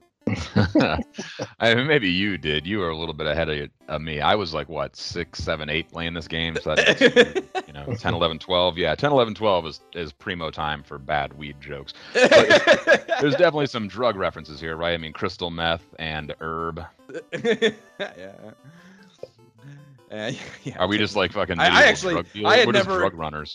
I had never equated her crystal to being, yes, what is the difference there? What is that? It's not a verb. It's I guess plural. I guess it's just pluralized to say it's crystal, or I don't know. No, just here's what I know about crystal meth: Breaking Bad, and sometimes the characters in Breaking Bad would refer to crystal meth as just purely crystal. So. Right, exactly, right, yeah. No, yeah, I never once had made that connection. To be honest with you, but. Why would children know what crystal meth is? Now that we're talking about it, the idea that you take her crystal and she gives you weed is that's definitely thematically correlated. Yeah. Although the weed is going to wake somebody up, that's not been my experience. We then plod onward with these fetch quests by heading back to Castle Velf to wake the prince with said weed, and he imparts the mystic key, so now no door in the world stands in our way. They mention here that the townsfolk chatter in Elfland switches up significantly, and that as a general rule, when you complete a significant event in the game, you want to talk to people again to see if their stories change. And that's kind of like Ultima, but not quite. The next page is, and this is so kind of them, I would say. Yeah, dedicated, this is hot, actually. Yeah, dedicated to reminding you of all the locked doors you've traipsed across prior to this point in the story, so you can go back and pilfer all that missed loot. And we're talking loot OOT, not loot UTE, and clarification is necessary in this context. You don't even have to take notes. The fact that they just summarize it for you here. Thanks. Right? Yeah. Well. Yeah, because you have the key to the rest of the game. Yeah, it's kind of, it does negate the need for your overworld map to some degree. That's definitely something that would get jotted down in those fucking bubbles. Maybe the only thing that a kid jots down in those bubbles, to be honest with you. Come back here, get chests. It's funny here. they do have the fucking one of the things that is mentioned, and actually I didn't even really know, or maybe I forgot, or just purposely never learned it, but like one of the locations that you can take the Mystic Key to is 4 rooms in the Marsh Cave. Right, Yeah, right. Yeah, fucking right. Yeah, dude, I'm not going back there when I'm fucking finishing the game, dude. Like Yeah. once I leave, I'm out. Right. Yeah. I also wrote down specifically, fuck that noise. I don't remember what's behind any doors in there, but I know I don't need it that bad. Like, it ain't that fucking important. That's so good. Yeah. Wow. So many good things to say about that place. I'm so excited to go there. Yeah. Tough. It was rough. It's even like, I don't know if there's a more menacing looking environment. Even, Yeah. you know, like everything about it is just Suck City. Yeah, nothing comes to mind. Yeah, it's very dark. Yeah. Yeah, it's all poison stuff, which poison is maybe the most annoying mechanic in the game. And annoying for multiple reasons. Right. Not just one. Yeah. Less annoying if you have some free labor sitting around at your house as a child. Yeah, I mean, yeah, but annoying nonetheless. Ooh, I was thinking something else. I'm gonna keep it to myself. Maybe there's, yeah, I mean, one of them can be negated by having a little brother. The other one cannot be negated at all. It's just basic human physiology. Yeah. So yeah, there's no small amount of running around with this list either. We have Canaria, we have Temple of Fiends, we have Castle of Elf, we have Dwarf Cave, we have Northwest Castle, and then yes, back into the Cave of Marsh. You probably afford the Silver Sword though if you do all that. After that we have Helping Narek. That's the heading on the next page, and that mentions you should have copped some TNT from the Canaria treasury, and you need to deliver it to one of the dwarves down in the Dwarf Cave.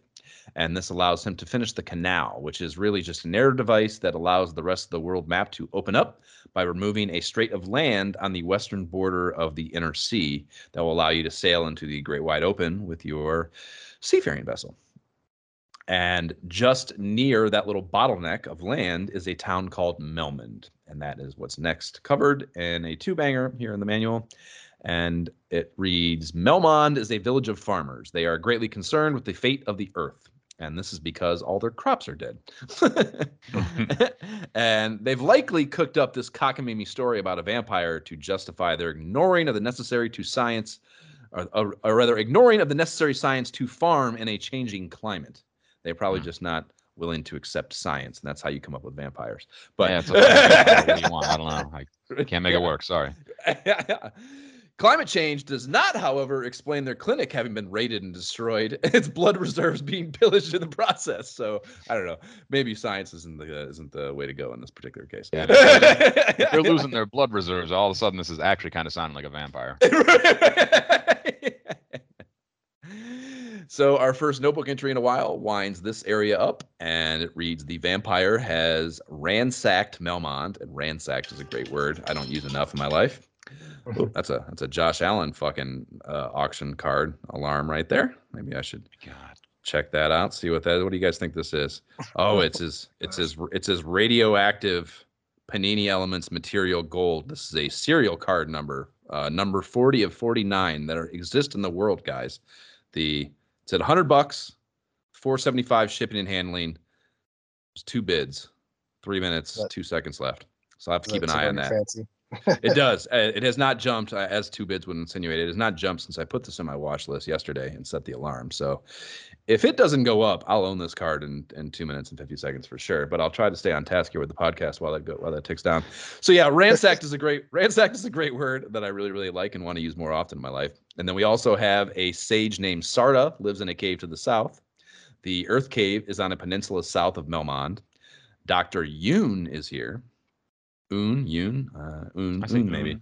Yeah. With the destruction of the clinic, no revivals can take place here, and that sucks about this town, which is why I barely remembered it because I must not hang out here very much. Yeah, I mean that's the thing. Like, this town is kind of like, if you look at the map, like it's obviously like on hard times, and like in like any fucking city you go to that kind of sucks, you just kind of want to get in and get out. Right. I think they have. I want to say they have the level 4 spells here, and like coming to get those and get the fuck out is really the only hanging out you do here. Some hot armor too. Probably, yeah, I'm sure. With the, or rather, the ancient people used a floating stone? Question mark again. They really like making those cliffhangers. The stuff about the floater. Like it would be true. Yeah. And then lastly, the civilization to the north is also in ruins. Damn. And west of Melmond is a cave called Titan's Tunnel. And there's not much going on here. And in turn, you just get a page on it. And essentially all you need to know here is there's a big hulking blue dude that blocks the passage you want through. And then this cat has to be bribed with the ruby, which you do not have yet. So you need to go find that. And the next 4 pages walk you through dipping your toe in the Earth Cave and then wasting the vampire mini-boss for the ruby, going back to and through Titan's Tunnel, visiting Sarda so she can give you the rod, then using that to dive headfirst into the Earth Cave so you can vape Lich, the Earth Fiend, and restore light to the first of your orbs. And you're told about the westernmost arm of the first floor of the Earth Cave being infested with giants, and that while dangerous, it is also a hot grinding spot. And the strategy guide will actually assign it the moniker of the Hall of the Giants. And that is kind of one of the things that, I don't know, I just, there's like a handful of things from that strategy guide that, I don't know, just, are very stark memories for me and like stand out as things about it.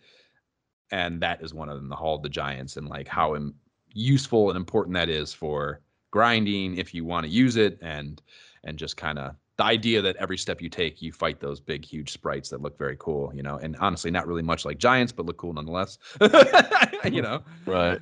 Yeah. Not the best sprite in the world, but you get it. You are the highest bidder, guys. You cut out there for a little bit. No, I didn't. I stopped because that was the end of this section, and I was focusing on this auction.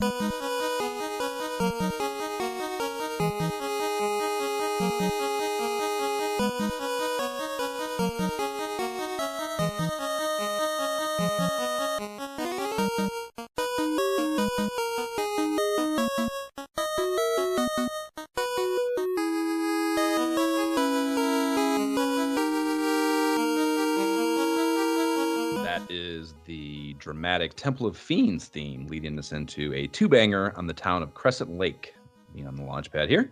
And the Circle of Sages gets top billing, where Lucan, the prophet, pitches his woo.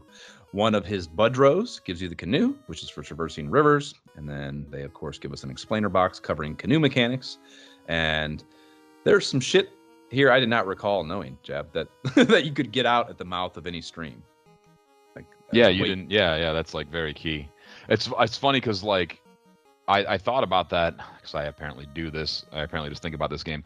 I thought about that a while back, and I was like, there's so many times where like it would be so beneficial to use the ship to get to a place and just get out. Like, I'm not gonna go into it, but like there's plenty of times where we fucking like walk around like idiots when you really don't have to do that.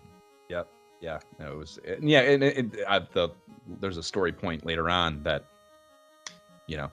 basically cements the fact that you had to have known it to even do that part. Right. Yeah. So it's like, why would that be the only spot that you can do it? But yeah, it would be. I'm actually going to use the ship more in this playthrough and sail around a bit and land in. I'm hoping, because there are times where that like the game, the layout is designed in a way that forces you, or seemingly at the time when we would do it, seemingly forces you into railroading you through some shit that like some on foot travel that you would not in any way, shape, or form want to be doing. So I'm curious if knowing that will change any of that. Basically, were we stupid as kids or not? in that I assure you. Obviously, the answer is yes, but in regards to this particular topic, I wonder if we did some stupid shit. Yeah, I'm looking at it right now. It's like the most obvious and stupid shit to do it the way that we did it. But like I get like the fucking strategy guy tells you to do it that way, and it's just wrong. But right. Oh yeah, that's probably what. Yeah, that's a very good point. That's probably, we were probably just monkey see, monkey do with the strategy guide in any case. Right. So, yeah. But I'm looking at my river option, and it's like fucking 10 steps to where you got to go. That's fucking rough. Rough thing to hear. Yeah. But we wouldn't have such strong work ethics like we do now, Jab, without these experiences. Yeah, that's it. In our formative years. Right. That's why I haven't worked a job since May 9th, 2020. We have another notebook entry at the end here. It mentions that the 12 sages are here at Crescent Lake. The fire fiend is at Gurgu Volcano, and you must use the canoe to navigate there. The apprentice sleeps, and everything here is expensive. I love that. yeah, not just the spells. Everything here is expensive. So there are no fetch quests before the next orb quest in this instance. You just go straight to the volcano, and there are 2 pages on that next. And the river route needed to reach it, the monsters that inhabit it being of the fire varietal, and how ice spells and weapons are most effective on them. And that's kind of a thing, too, that, like, while it seems like, yeah, no shit, but this was the first game that I can recall, or that, at least that we experienced as kids. I'm sure there was, that this kind of thing, all the shit stems from Dungeons and Dragons and other shit like that. But like, this is the first time where it was in a game where like it was so prominent and such a big part of your playthrough that, it's the first time I remember it having such a big role in the story and all that. That's kind of cool. So they also inform you not to walk through the puddles of lava here. And 1, no shit. But 2, I don't think you can use the word puddle when referencing collected molten lava, flat out. Like, puddle is not the right word. I'll get right on. And also, like, in the volcano, like, don't step in them. Yeah, I'll get right on that, buddy. Right. It's fucking everywhere. Right. Yeah. What is also here is Carrie, the Fiend of Fire, being the boss battle. And, it has like first of all, we didn't mention it for the Earth boss, Lich, either. We should have in the last segment. But the boss artwork is fucking awesome for these bosses. So very, very cool. And Carrie is no different. But in the little area in the book here where they show you her, it has like the little, like a Batman kind of pow bubble kind of thing. And it says the fire orb is lit. and even though I know lit wasn't used then like it is today, I still love this verbiage for that very fact. And then we have the ice deck, and then we have the ice cave on deck after that. And you have to paddle up another creek north of Gurgu to reach it. And inside is the all-important floater. So this actually had, and I don't really remember it being a real bitch, but there were some remarks on the Facebook page and stuff too about the ice cave. Actually, like there was a whole conversation about how the Marsh cave sucked. It was probably in that conversation about Jonathan saying that it was fucked up, but there was someone else that's chiming in like, no, actually, fuck the ice cave. The ice cave is worse. So there's like an actual there's like a team ice cave, team Marsh cave kind of thing going on there. Ice cave's definitely one of those other ones that I would put in my top 3, and arguably top number 1. Difficult spots, yeah. And it's funny that those are like they're not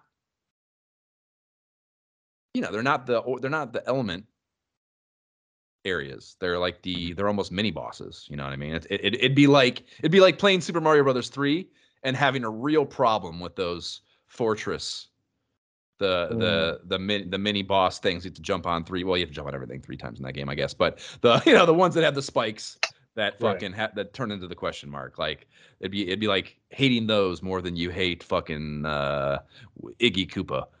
Right. Yeah, it's. Yeah, they're mini bosses, but like they throw some status effects at you in this cave, and it's fucking rough. Yep. It's going to be really hard for the party that I'm choosing. Next up is the Ryukon Desert, and they tell you to dock at a river mouth, like I said, and I guess I have Alzheimer's is what I thought when I read that. Because I was like, you have to do it to get the fucking airship, but okay. Right. I mean, so that mention that I had earlier about that was way longer when I initially wrote it. And I got to this part and I was like, oh, guess I'm just fucking senile. Yeah, because I double check that, but I'm pretty sure you can't even fucking. There's no other way to do it. Right. Well, that's kind of that is the one qualifier or the one Yeah, caveat, there's no way I to guess. get there unless you. Well, that's not true. I mean, yeah, if you went to Elfland and went east, you could just cross the river and then because that's not at the mouth, that's not at like a an ocean thing. You could just Okay, cross then, the river, dude. I gas bet tank, I did that, dude. press it. I bet I did that because I'm telling you, man. And then you just walk east for a while, and then you'll get there. But yeah, you could pull up right next to it, dude. You front row parking. Fucking valet parking with your fucking shit. Right. Yeah. No, I'm telling you, dude. It seems so I always foreign. parked at the river. It seems so foreign to me. It seems so. And like I said, it's been too Maybe it'll come long. back to you when you do it. Right. Yeah. Maybe. In any event, this is so there's like a desert encircled by mountains here, and this is where you use the floater, and this raises the airship from beneath the sands. And then the copy they give you here says it's time to cruise around in your awesome airship, and that's again another example of what I mentioned earlier about like the get ready to rumble thing. It's just like awesome airship is not it's not within the lore world, I don't think, copywriting wise, and that's cool.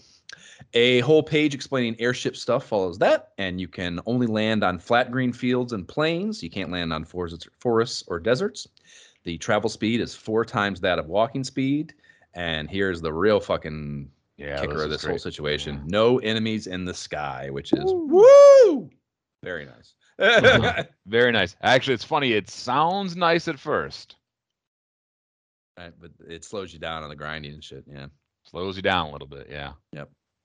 And it's also you'll land somewhere and just like, oh, I'm completely out of my element here. yeah. So I haven't fought anybody in like 4 hours. Right, and it also there's no mention here, but this is in the game design how much careful attention is paid to or rather not giving you landing spots in places from here on out. You know what I mean? Like there is a great deal of attention and effort paid with the landscaping, I guess. Construction. Yeah. Right. To keep you from being able to fucking just, go anywhere. Yep. Right. A class change chart closes out our adventure related shit next, and it basically explains that each character will mature into an adult state after certain conditions are met. This will enable them to purchase some magic spells and equip some weapons that they are not previously able to. And the transformations go as such. Fighter becomes a knight. Thief becomes a fucking ninja, and a black belt to a grandmaster. And it's crazy that the black belt doesn't become the ninja. Yeah, that's weird, right? But that is the case. They had to squeeze ninja in there somehow, I guess. Right. Didn't do it that way. And the mages all become wizards of the same color code here. And that's kind of, it's like, this is, again, one of the, like I said, the Marsh Cave, the fucking, what was the other thing I just said about something standing out to me? Maybe it was, whatever it was. But in any event, this part of the game, the transformations of how you have, this major shift and, make the sprites look cooler, and it completely changes how not completely, but it vastly changes the MO of the characters that you've been playing with for so long, for quite a while up to this point, and it's just such it's so not undone. Like, yes, all these RPGs, your characters develop. That's what they're about. But this drastic of a shift or a jump or whatever, however you want to word that, is just definitely undone to this point, at least that I'm aware of. And it was just so fucking cool to me, and so fascinating. It was always so rewarding to see those sprites. Yep. On your battle screen, and even on the overworld, you just look different. You look tougher. Yep. It's cooler. You're proud of it. Yep. It's cool, and it's not. I can't believe they just drop it in there like that, because they don't touch on at all what you have to do to get it. Sure. Well, that's because they're not there in the story. They're not. Yeah, but it just had to be explained. Because I think it had to be explained. Like, so because if you're playing through and you don't have the strategy guide, and you get that, you're not going to know necessarily, I mean, if you went through, like, if it happened to you, like, I don't think there's anything in the game copy. I don't remember what it says exactly, but there's probably no breaking of the fourth wall. They don't do that here in the game. So when it happens, if you don't have any supporting documentation explaining what the fuck happened, you're not going to think to even go check other stats, find out that you now have maximum magic points now for your fucking, you know what I mean? Like none of that stuff's, you could easily at least play a large part more of the game without even embracing those changed skills because you don't know they happened. You know what I mean? Right. Yeah. Yeah. I don't know. I'm a spoiler guy. I don't know. It seems like a spoiler. This all seems like a spoiler to me. I'm just like, I kind of don't even want to read the rest. You know, I'm just like, let's just dive in. Right. Well, I got good news, Jay, because after There 2 pages, is no each more listing, rest. each listing off the white and black magic spells effects and index a page of legalese, and we out. There is no more. So you got your wish. What are we tracking for status updates? What is gonna be our metrics here? So there's a status, thing that you can click on in the menu that gives some pretty detailed breakdown of your character's stats. Right. So are we just gonna choose? Are we gonna do what we did with Ultima, where we just essentially chose our favorite, and we'll let those just compare, even though they're cross class, whatever it might be, throughout. I was gonna. I think. Can we just have 4? Like, I'm so confused at what the question why? is. Like, Here's actually here's a really good point. Why don't we just take screenshots of all of our characters as we go? Yes, we should do. Yes, we absolutely should, for sure, just for posterity. But the main reason I'm asking the question, Jay, is because I'm not going to chart 4 characters for 3 people. Because that's too much work. So we got to pick one thing to chart, basically. What are the? Do you have a screenshot up of that, Jeb? I can fire the game up real quick. Of the status screen, yeah. So we can kind of pick what we're gonna. I got status here. So experience points, you got for how many points to level up. You got strength, agility, intelligence, vitality, luck, damage, hit percentage, absorb, evade percentage. Right, and we don't know enough about any of those fucking things, right. And whether or not they worked, and know how meaningful they are. What about gold? That's lame. That's lame. Yeah, that's dumb. That's also the party. I mean, I'm saying we definitely pick one of them and compare the individual's stats, not the entire, nothing party wide. Read the stats again. Strength. Okay, so you have experience points. How many experience points to level up? Then you have strength, agility, intelligence, vitality, and luck. And on the other side, and strength, intelligence, and like those things aren't going to change, right? Do those things? No, they do. They change with they move up with as you level up. Why not just experience points? I mean, to me that's the logical thing. Yeah, and we'll do that one too. But like you remember the charts that I've done for these. So yeah, we'll have XP. We'll have probably level, I guess, and then I'd love to have some sort of kind of more advanced metric. You know what I mean? To round out the 3. I would like it to be something that has utility and meaning regardless of the class. Is kind of what I go for there. You know what I mean? Right. I know what you mean. I'm looking at the screen. It's got HP and then your magic with maximum magic, and there's really not. It's not a lot. So what are those percentage ones? Because the percentage ones in particular are going to hit percentage, which doesn't make a lot of sense because my fighter is 10, and I know he's going to hit more than 10% of the time, and then evade percentage, which is 53. He's not dodging 53% of attacks. So I don't know how exactly those metrics work, but I mean, you have to assume that they are influenced by both leveling and equipment, which is kind of that's my core thing. And like I feel like so what are the numbers for the hit percentage for all 4 of the characters? Just so we can kind of see the variance from class to class. Okay, so my fighter hit percentage is 10. And a black mage has a hit percentage of 5. Looks like a red mage has a hit percentage of 7. This is not my party, by the way. And that's all I got. So it's kind of exactly what you would expect. 53 on evade for the fighter, 58% evade for the black mage, 58% evade for the red mage. So, I just hit start until I fucking got a party here. So that's that. There's it's gonna be that's weird. I don't know. Well, just maybe we think about that one and then just surprise the listeners. Right. Okay. Sure. All right. So then, yeah, let's talk about our parties. What are we gonna do for Cool. parties? Who should go first? I think Jay should go first. Okay. We'll revel in his naivety on the subject. Yeah, can't wait. Well, I mean, as someone who, whenever I'm playing an RPG of any kind these days, I'm always leaning magic initially. I'm definitely going black mage and a white mage for sure. I think I have to have a fighter because I need some type of tank or, somebody who's weapon skilled. And then for the last one, I mean, I'm thinking either another black mage or red mage. I guess I'm just not sure what to do with that fourth spot. Like, I hear what you guys are saying about a black belt or somebody being a ninja hitting like a truck later, but I don't know if I would. I don't know that I want that in my party. So it may just be heavy magic and a fighter. Okay. Well, I mean, yeah, you won't. Like I said,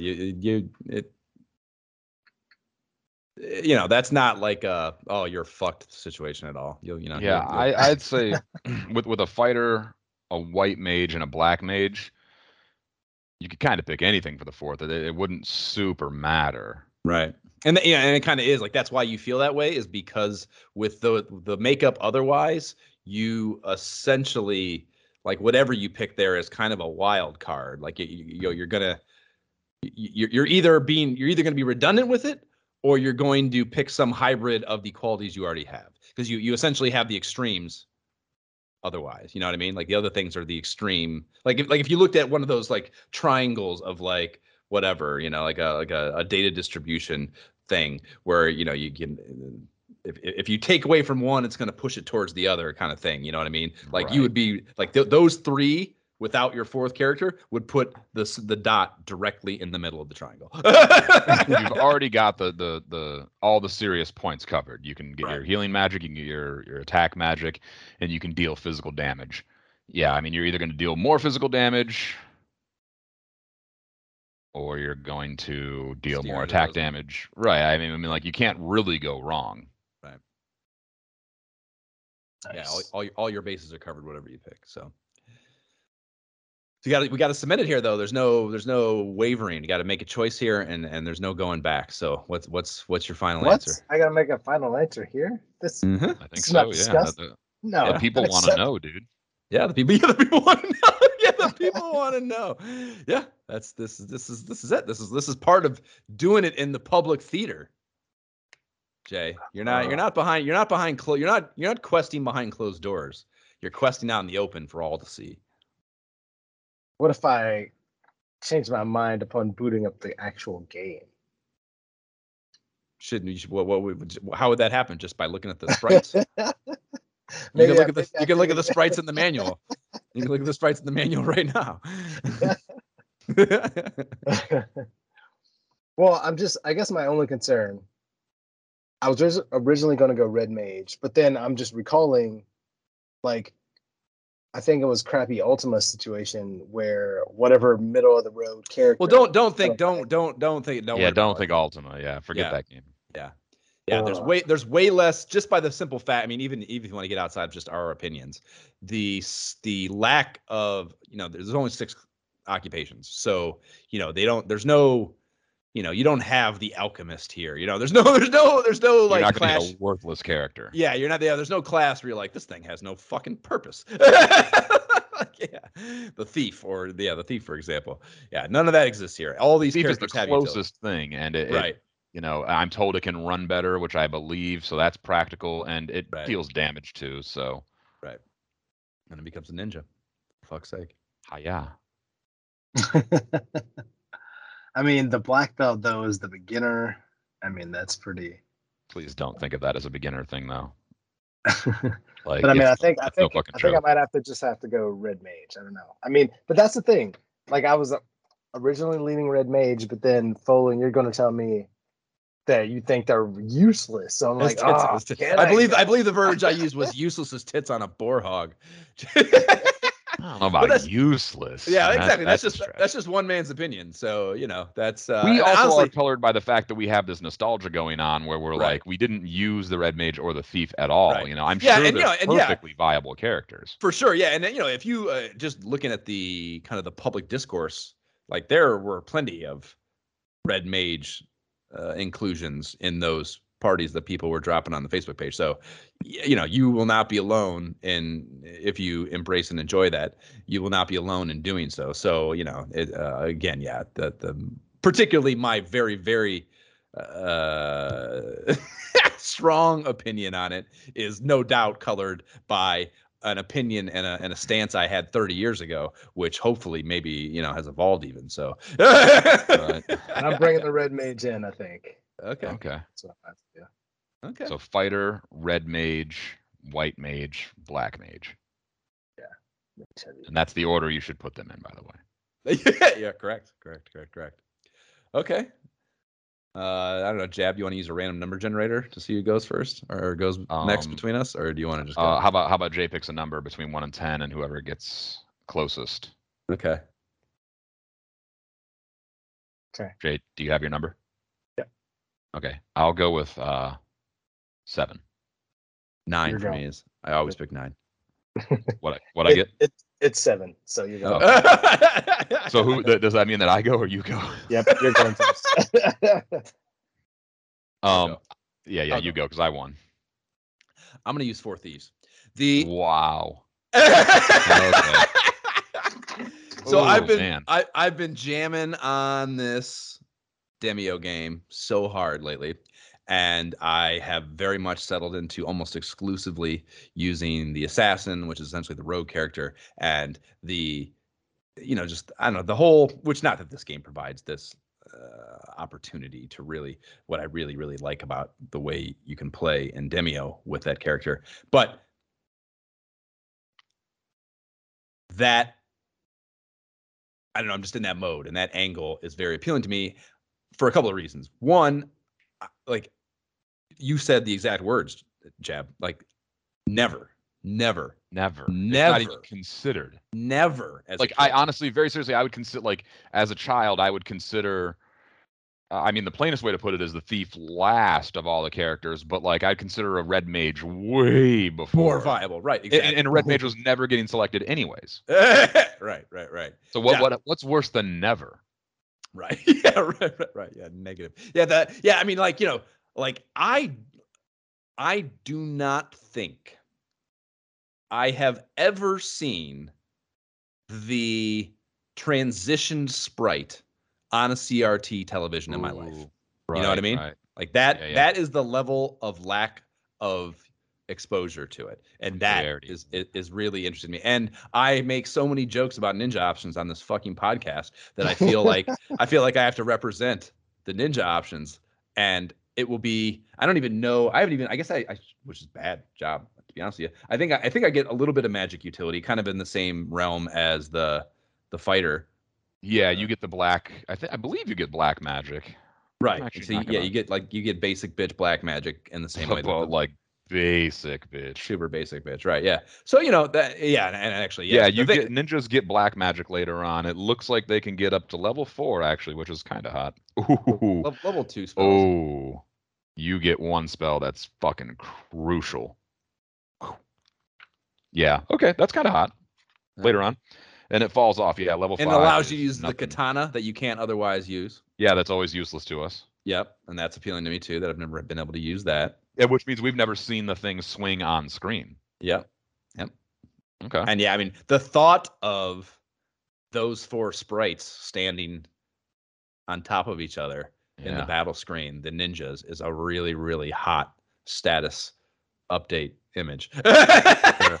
Okay, 4 thieves. All right, that's like that's interesting. And can you imagine how bad Astos is going to fucking cornhole me? Yeah, you're like a bad fighter with bad damage absorption. But the interesting thing is, man, because you're not spending good armor.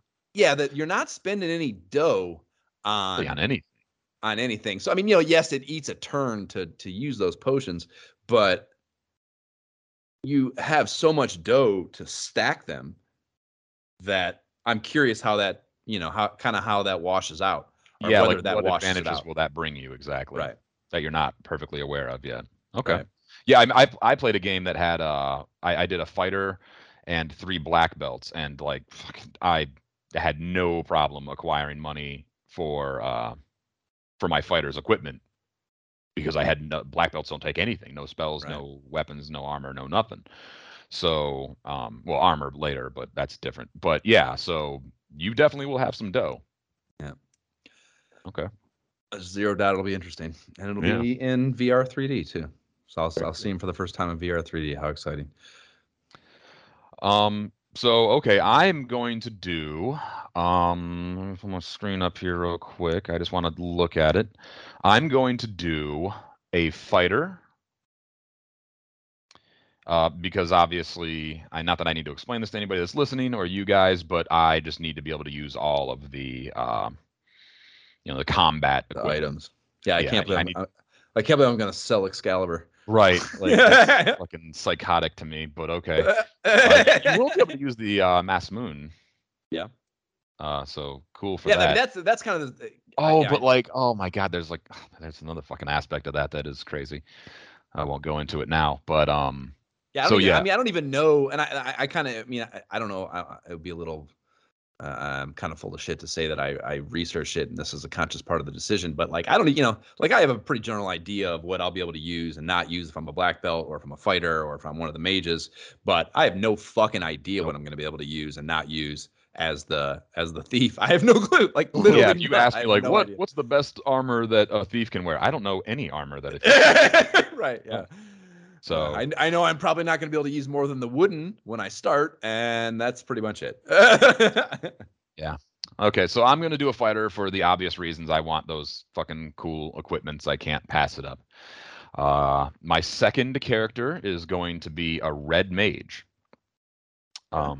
Now I've never really used one. I'm interested in once in a while. I remember trying it and just being like, oh, probably not getting very far. I don't think I've ever made a red wizard, for instance. Um, so I want to see how I get to use both of the magic trees with that guy. And I can use some of the swords, a lot of the swords, in fact, including the Mass Moon, at the end. And that's it. nice. No, Wait, that's it. I'm gonna load 2 other characters, I black was going to mages. say, what do you mean that's it? I'm gonna load 2 other characters, black mages. I'm gonna kill them off in the very beginning, and they're never getting brought Never back to gonna life. buy. Oh fuck. Okay. Oh, that's Yeah, good. so I have certain it's going to be a challenge because it's only 2 characters. I will level up twice as fast, literally, because all that experience literally just compounds. Like you get X amount of experience, and then it gets divvied up. Right. Yeah. Yeah. That's Wait, that. Yeah. I wait, mean, wait, wait. that's Hold something on. we haven't mentioned before. Yeah. If players get killed, they will get behind in the Right. leveling. So yeah, you can very much If have you got different characters. 100 experience and for a fight, and all 4 of your characters survive, everybody's getting 25. If one character died, then everybody's going to get 33. Yep. So I'll level up faster, and that's fun. But yeah, I'm just gonna do 2, and then I'll set some sort of parameters about how I go into dungeons and shit, so I can make it kind of challenging instead of just save scumming my way. But yeah, that's it. I'm just That's gonna do good. the 2. That was good. High drama. I had a brief fleeting moment of did I space out? Yeah, I'm gonna do a red page. That's it. Like just 2 characters. Okay. All right. Yeah. So we'll see. I never got to use the red mage, so and I'm covering both of my both of the magic trees with that one character, although I can't get the level 8 spells, which Yeah. big Yeah. deal. How does he go to 7? He goes to 7, but not 8. Oh, And even as you go, there's only certain, like I think in 7, I actually just it opened blocks some of them out. Yeah. Right. Yeah. I was gonna say yeah. In my memory, I can get he was one way of more them. limited than that in my memory, but. Yeah. No, but like also I don't know what his max spells are going to look like, Like right now it's looking like he starts the game with only 2 black magic spells and no white magic. So yeah, we'll see. He does get a really crucial spell, a level 4 spell that I wasn't sure that he would get. Or it actually might be level 5. But yeah. So yeah, 2 characters, I'll give that a shot. Word. Fucking A. Okay. Well. Oh, and I thing. I'll save it until we do the actual start. But my characters' names are going to matter, and I plan to finish the game with only one character.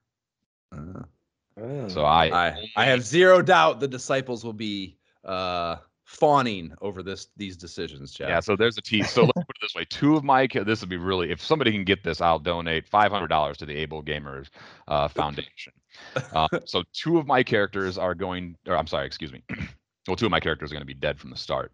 One character will be me, Jab. That's the fighter, and then my red mage will be another character. That character, the red mage, and then the two black mages are, how do I want to say this? They're all in the same field.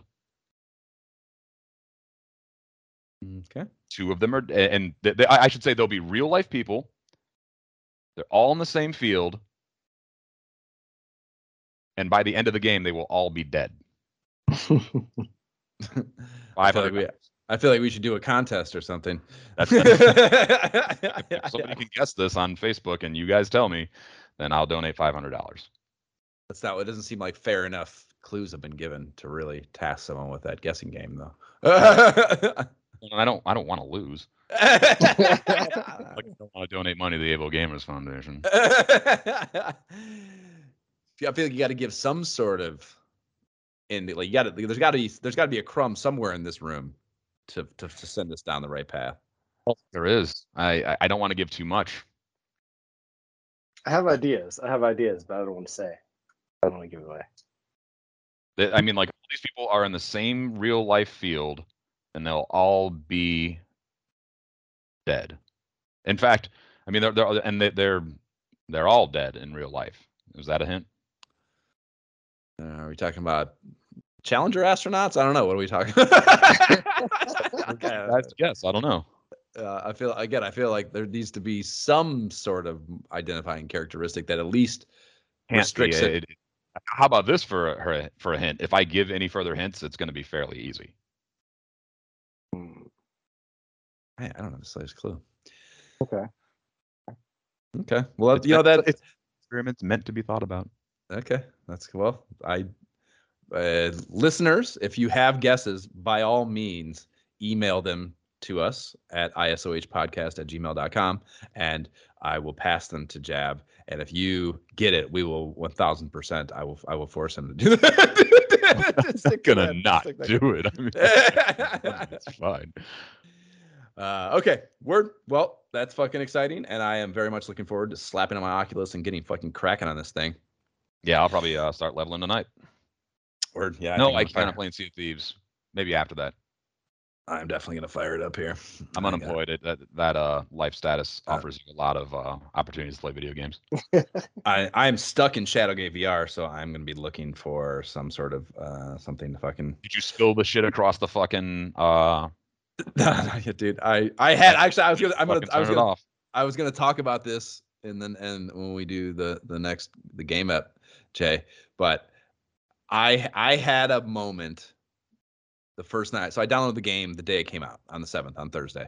So I downloaded this game, and I do not believe it exists anywhere else. I don't think it's not something that's being ported from other platforms. So there's not already this existing user base for it. There's not a million, there's no walkthroughs, there's no play videos, there's no nothing in the universe, and to rely on as a crutch if you get stuck in a game that is all about getting stuck. That's what this game is about. The Raven sidekick you have makes jokes about the fact that you should take a hint from him, you moron, because you're not going to figure this shit out. So like, it's geared to be difficult in a way that the internet was created essentially to fix. And so I'm playing this on the first night, and I get to this part where you have to get across this bridge, and many of the bridge, like you can teleport with the way customarily VR works. You can move with smooth movement, walking essentially, kind of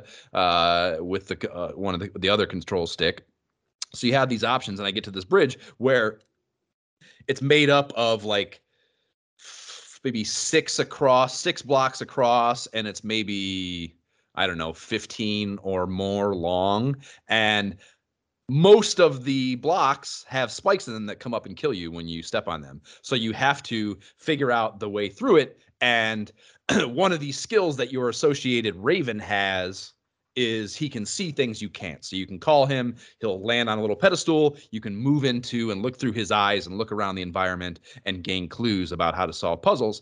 In this case, you can look at the bridge that you're standing on and you can see the like maybe 5 total blocks that you can't stand on, or that you can stand on rather, and you need to figure out a way to get across with that knowledge. And like there's like 3 near the beginning that you can walk across, and then there was one that was like 5 away, and then another one that was almost at the end, and I was like, how the fuck do you do that? I essentially had completely forgotten that you could teleport, just because there's just so many things. It's real time. There's so many things. Like I get confused sometimes. That's why I hate shooter games and stuff. If I got 90 buttons to press and I got to do that shit in real time and shit's trying to kill me, I can't deal with that stuff. And this game definitely presents that at times. So I had completely forgotten I could teleport. So I was like, I died a million times. Like I used all my potions trying to just walk across and getting stuck by the things. And like, I tried all these fucking things and I just couldn't figure it out. I spent probably 45 minutes dying. And then I go on the internet and I start looking. I'm like, fuck, there's no videos. And I'm like, I just turn it off. Like, there's no solution. I'm just dead. I'm just stuck and I have to go to sleep tonight stuck. And like, it was the first time that it happened to me. And I don't know how long, like, because the thing was, like, I felt okay looking it up because I knew it was something dumb. I knew it was just me not understanding this world and the mechanics of how to navigate it yet because I just started playing the game. So I knew it was something dumb and not like a puzzle I couldn't figure out. But I couldn't fucking make the connection with the teleporting thing. And yeah, it was the last time that I felt like I wanted to call the game counselor. Like I wanted to get on the phone and I was thinking about calling the Nintendo counselors is all I could think about. Like, because that's what you would do because there was no database to consult that had the answer, It was just, I don't know. It was just such a nostalgic gaming moment I had while fucking playing that. So now I'm stuck at a real puzzle and I'll look forward to playing this instead. Nice. Okay. So we will be actually diving into the game on the next SideQuest ep, as you might imagine, and getting our RPG Jesus thong sandals wet with all this baby has to offer. You can subscribe to the pod on the platform provided by whatever dumbass company that serves up your pottery. Please rate and leave positive shit for the pod on whatever platform you listen to. If you enjoy our nonsense, the website is nyhentertainment.com/ISOH pod. I already told you the email address, but here it is again, isohpodcast@gmail.com if you want to privately interface with us. And you can follow the pod and banter with us on the Facebook page, the Instagram, the subreddit, and talk shit to us about our gameplay videos on the YouTube. Links to all those will be in the show notes, as they always are. We do not have a Patreon, but if you'd like giving money to things podcasters tell you to and would like to do so at our direction, the Able Gamers Foundation creates custom gaming rigs for gamers with disabilities, and that is cool as fuck. Miyagi thinks so too. AbleGamers.org is where you can find them. T-shirts are on the website. They're dope, and proceeds on those after pod expenses go to the Able Gamers Foundation as well. So by all means, check those out. Jab, what are your socials? None. Go away. Jay, what are yours? Gentleman JB without the second E. And you can find me on Instagram at MyShiftKeyIsBroke. My Twitter is at Josh Folin, and my Oculus is also MyShiftKeyIsBroke. Who cares about my Xbox? I'm never using that Stone Age machine again. Okay, bye. All right, see ya.